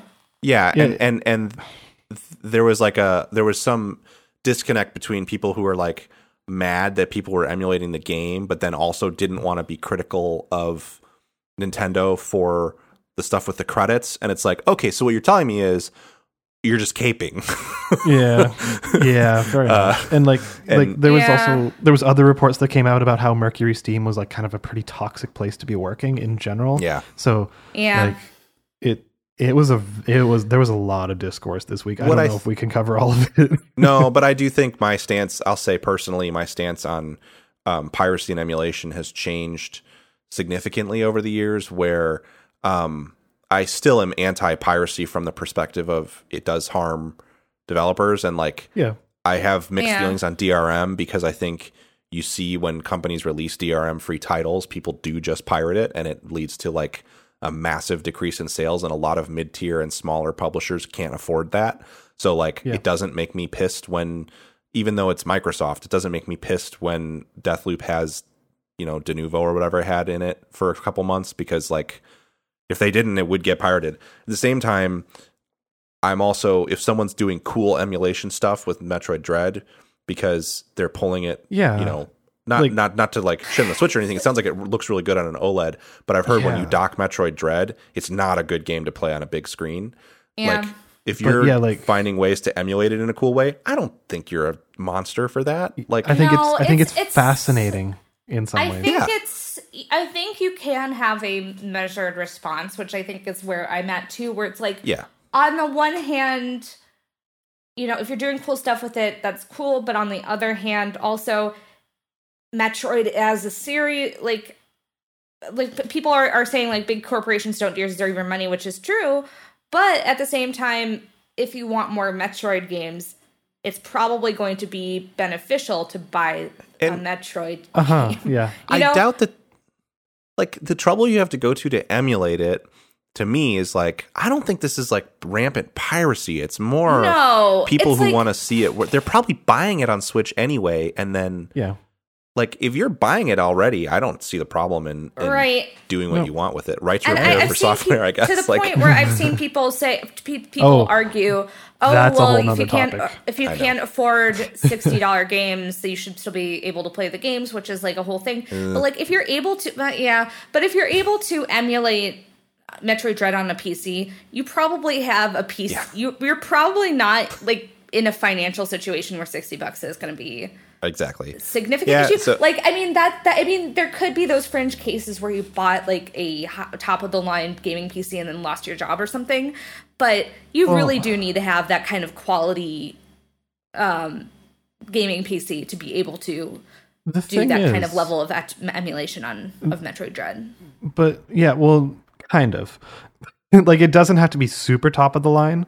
Like, you can have a 3-year-old gaming PC that's pretty, it's modern, but it's not the top of the line, and you'll still be able to run it better than the Switch can. And I think that's the issue, is that like people are wanting to play it at 60 frames per second, and the Switch isn't offering that to them. But like, and like that, you don't need a beefy PC to do. But like, yeah, if you want to play it at 4K, 60 frames per second, then you need something better. And honestly, oh, sorry, go ahead. No, please continue. I was going to say, I want to play Metroid Dread at some point. I will probably go through some of these emulation tricks, depending on how hard they are to do it, and play it on PC. But I'm going to buy it. Yeah, no, same. Switch to do that. I agree. Especially I think, since Metroid as a franchise, part of the reason it hasn't had many games is because sales aren't great. So it's like you kind of like, if you want more Metroid games and you like Metroid Dread, you should probably support it financially. But at the same time, and also, sorry. Some of the core of this discourse was that people were mad at, I can't remember if it was Polygon or Kotaku, but people were mad at the website that ran the story about the emulation because it was like promoting piracy or something. Which is just ridiculous. Which is like shut up. That's the biggest of stretches. And then the same people got mad at them for reporting on the credits thing. and also people were getting mad at Kotaku, but then they weren't getting mad at PC Gamer, and you're just like, yep. Yeah, there's some weird double standard stuff going on. Yeah. And I don't even really like Kotaku, and I do like PC Gamer from a like where I like to read articles perspective, and I can still tell you that's fucking bullshit. That well, I mean, to get mad at one outlet for reporting something versus anyway, it's a whole pile, and I support the developers, except for the fact that developer in particular seems kind of shitty in some ways, but support Metroid, especially support indie developers. And it did come out that this was the best-selling Metroid game, I think. Either fastest or best. I forget if it was one or both. But. It's definitely up there. Keep in mind, too, that it doesn't mean that we shouldn't talk about and speak out about the fact that if they are toxic at Mercury Steam, that should be brought to light and interrogated and change should happen there. But, we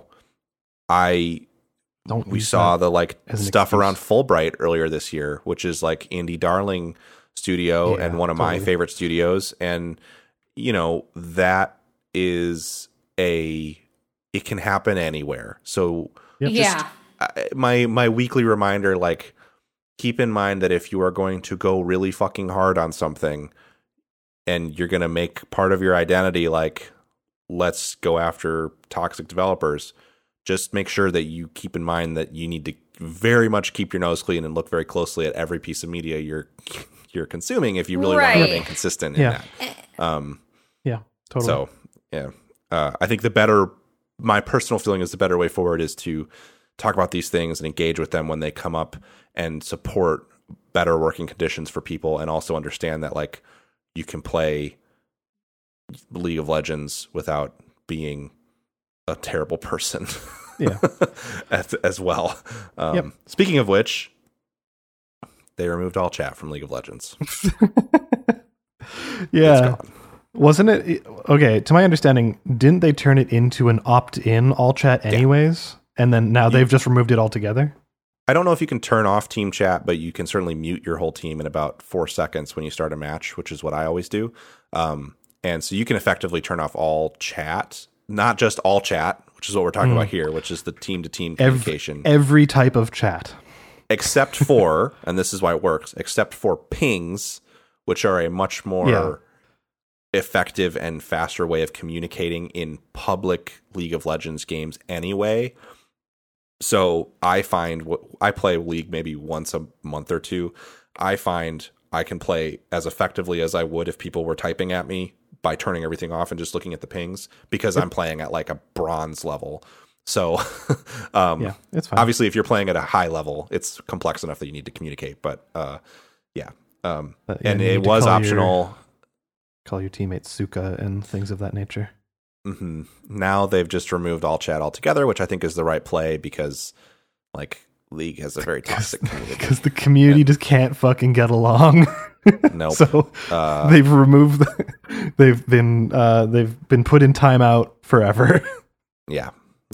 As should speaking be. of MOBAs, there's a new Dota 2 character, Marcy. It was a cool little intro video from the Dragon's Blood show.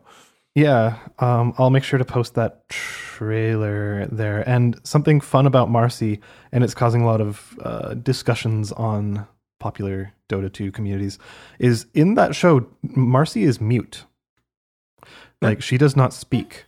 So there's like all these thoughts of like, is she going to be a purely passive skills character? Are silences not going to work on her because, you know, she's mute? Like there's talk about how that's actually going to have mechanical implications, in which case that would be very cool. That would be really interesting. Cool. It's a dangerous thing, I think, because plenty of characters have active abilities that don't involve them speaking, and silence affects those abilities too. So I think to use disability as a way to make one character mechanically unique, you're walking a fine line. I think it has to be deployed really carefully, because it could just be seen as like we're just using.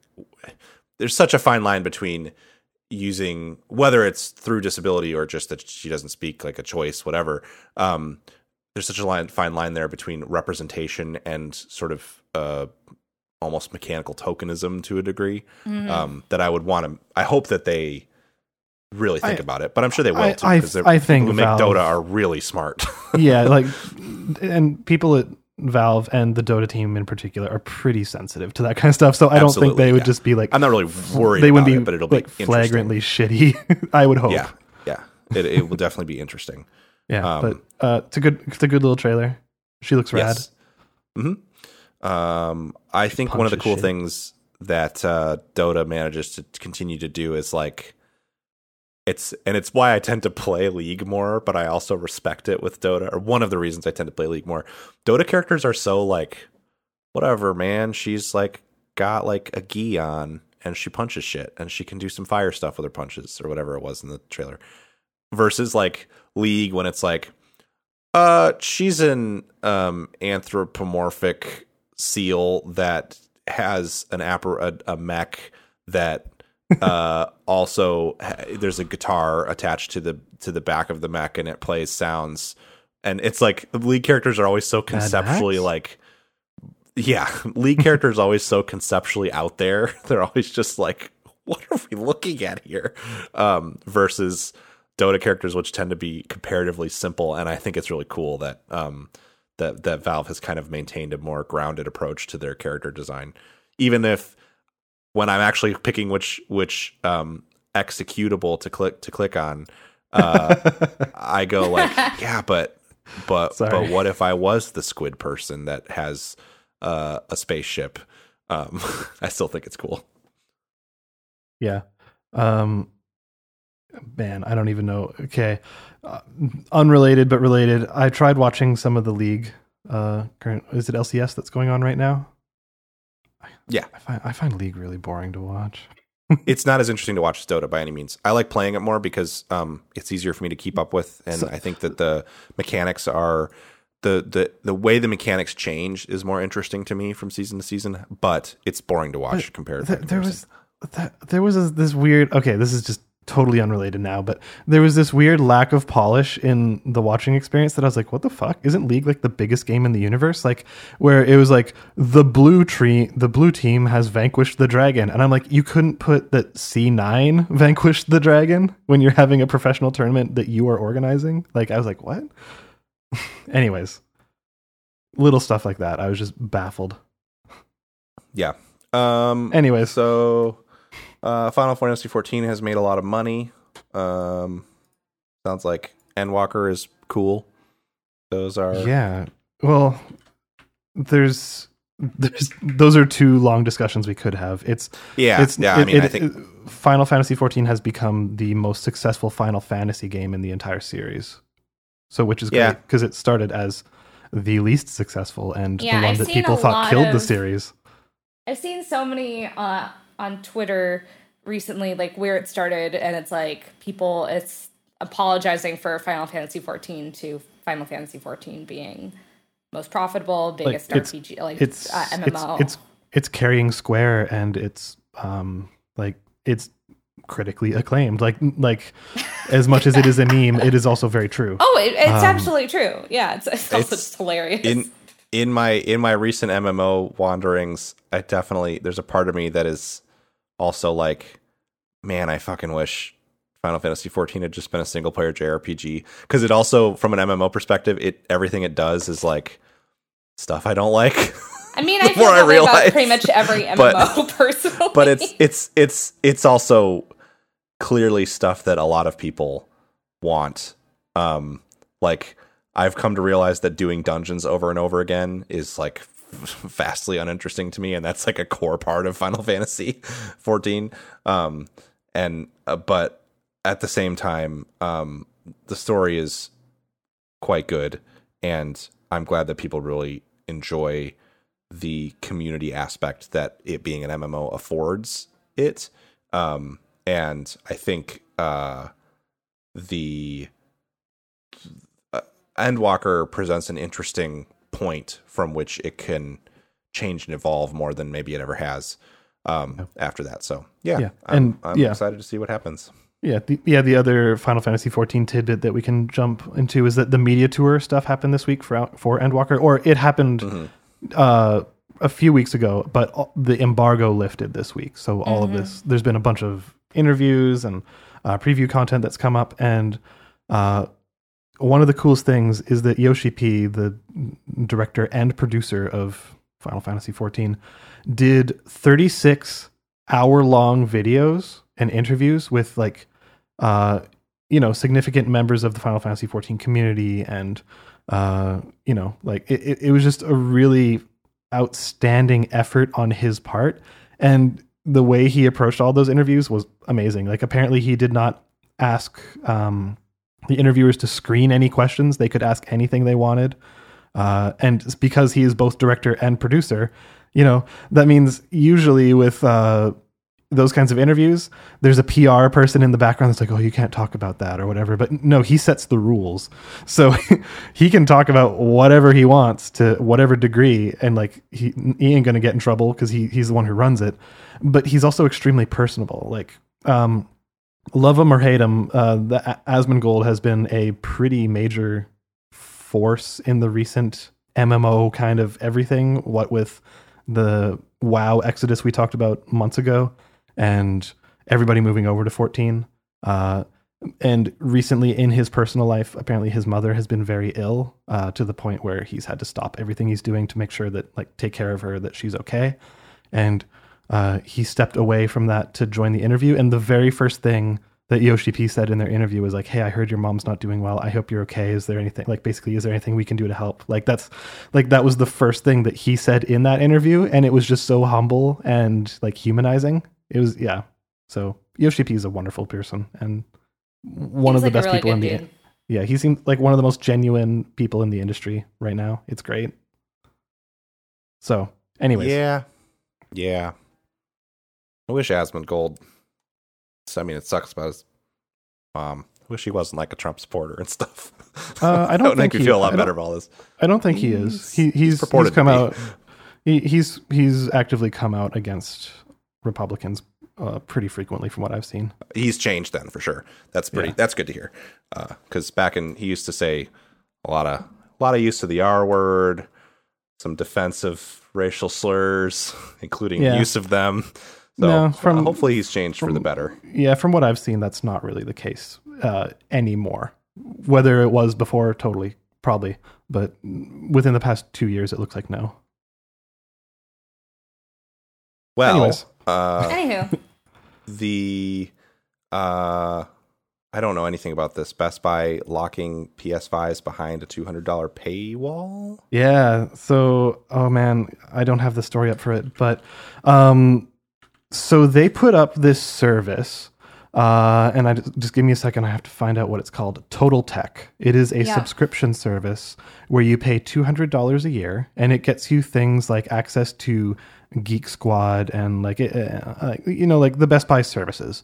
They used to have like that gamer service that would give you early access for pre-orders and stuff. Like it's all that kind of wrapped up into one thing. However, there was a time, I think it was within the past week, that PS5s went up for order on Best Buy's website, but people were finding that if they wanted to do it, they had to sign up for a Total Tech subscription, which is $200 a year. So it basically locked the entire pre-order process behind this paywall, which is bonkers. Yeah. Yeah, because that service, I mean, it does have a lot of other stuff, but I've definitely seen articles that are like, hey, if you want to get a PlayStation 5 for the holiday season, do you need to pay in a $200 for it? Which is like bananas. Yeah, which is in addition so to the strange. cost of the PS5.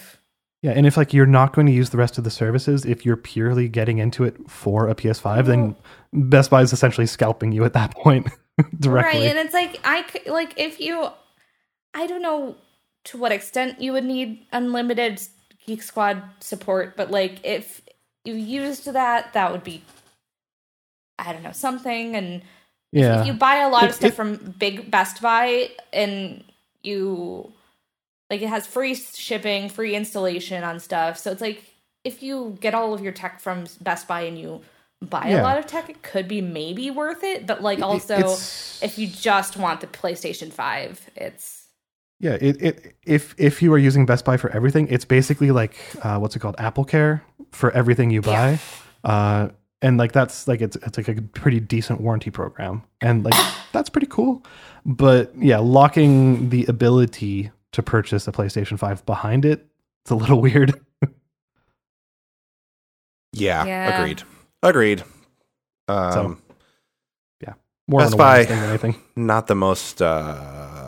I think they're maybe trying to keep themselves afloat. Oh yeah, because I mean, not in the most consumer friendly ways. I haven't gone to a Best Buy in quite a while because the one Best Buy that I used to go to was the one at the Mall of America, and that's no longer there. So that's like I've kind of wondered about that, just because it's like that seemed like a big store for them, and that they just got rid of it.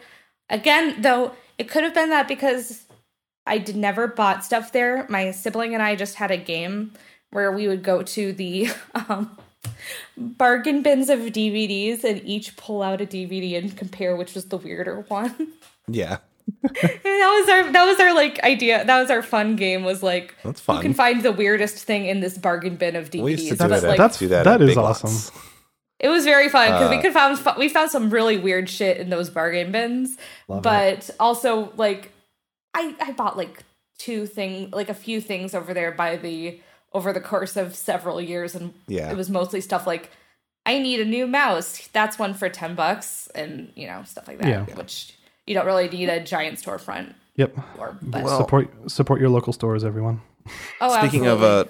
of a giant local store, Amazon. God.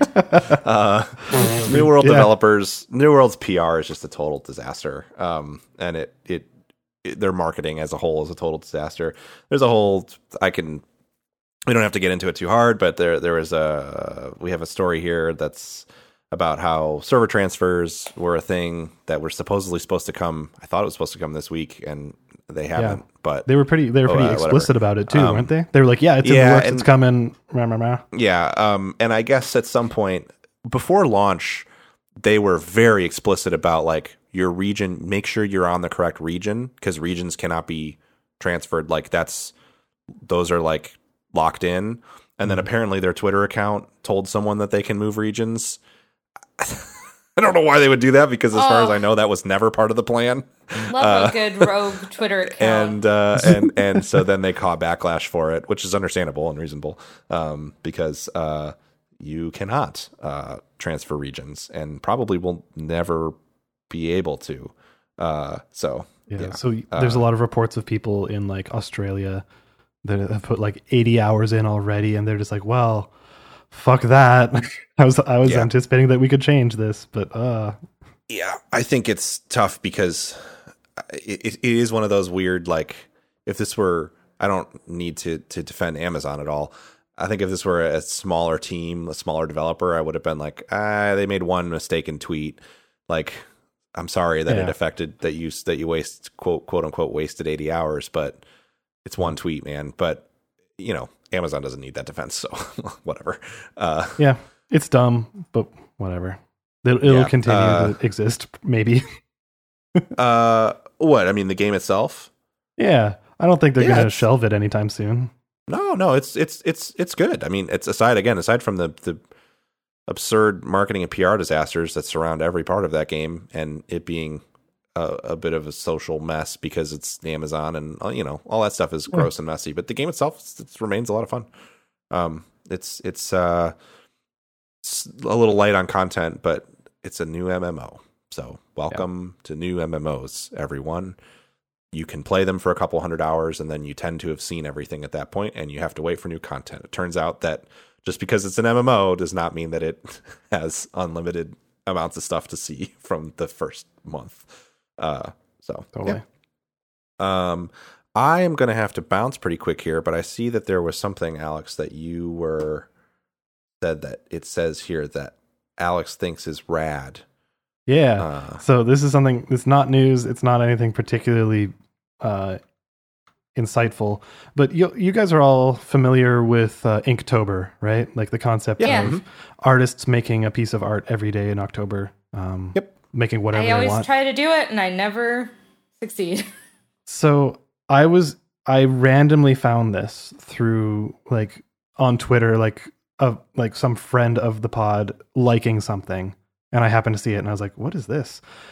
There's something called Umitober, which is Umineko focused. So obviously I'm going to be interested, but the way in which they're doing it is something I've never seen before. So I was looking at this one post from this account. I can post the account in the show notes if we want, but and they did this really great art. And then I noticed like the name of his like, Umitober day 15, active pain, and like day 12 I think was Mirage Coordinator and all this stuff. And I was like, what are those titles are really familiar. What is this? And then I realized what they're doing is the theme of every day is a different soundtrack, like bit of the soundtrack. Oh, that's so people can do whatever interpretation they want of either that scene or the character that it's representing or whatever based on the soundtrack. And I was like, that's a really fascinating way to do kind of a themed Inktober-y kind of thing. And so I don't know, I just hadn't seen anything like that, and I thought it was kind of cool. So yeah, look up hashtag Umitober if you want. But yeah, I've not seen an Inktober kind of themed thing like that. I thought it was awesome. Yeah, that is. I'm looking at this hashtag, and there's a lot of cool art in it. People are talented. People are really talented. Yeah, they are. I'm like, how do you do art good? That's my question for the day. Yeah, it's fascinating. I love it. Anyways, Umitober. Maybe keep an eye on it, but it's just I want to see more theme stuff like that. For Umineko. Dude, do it. It's so good.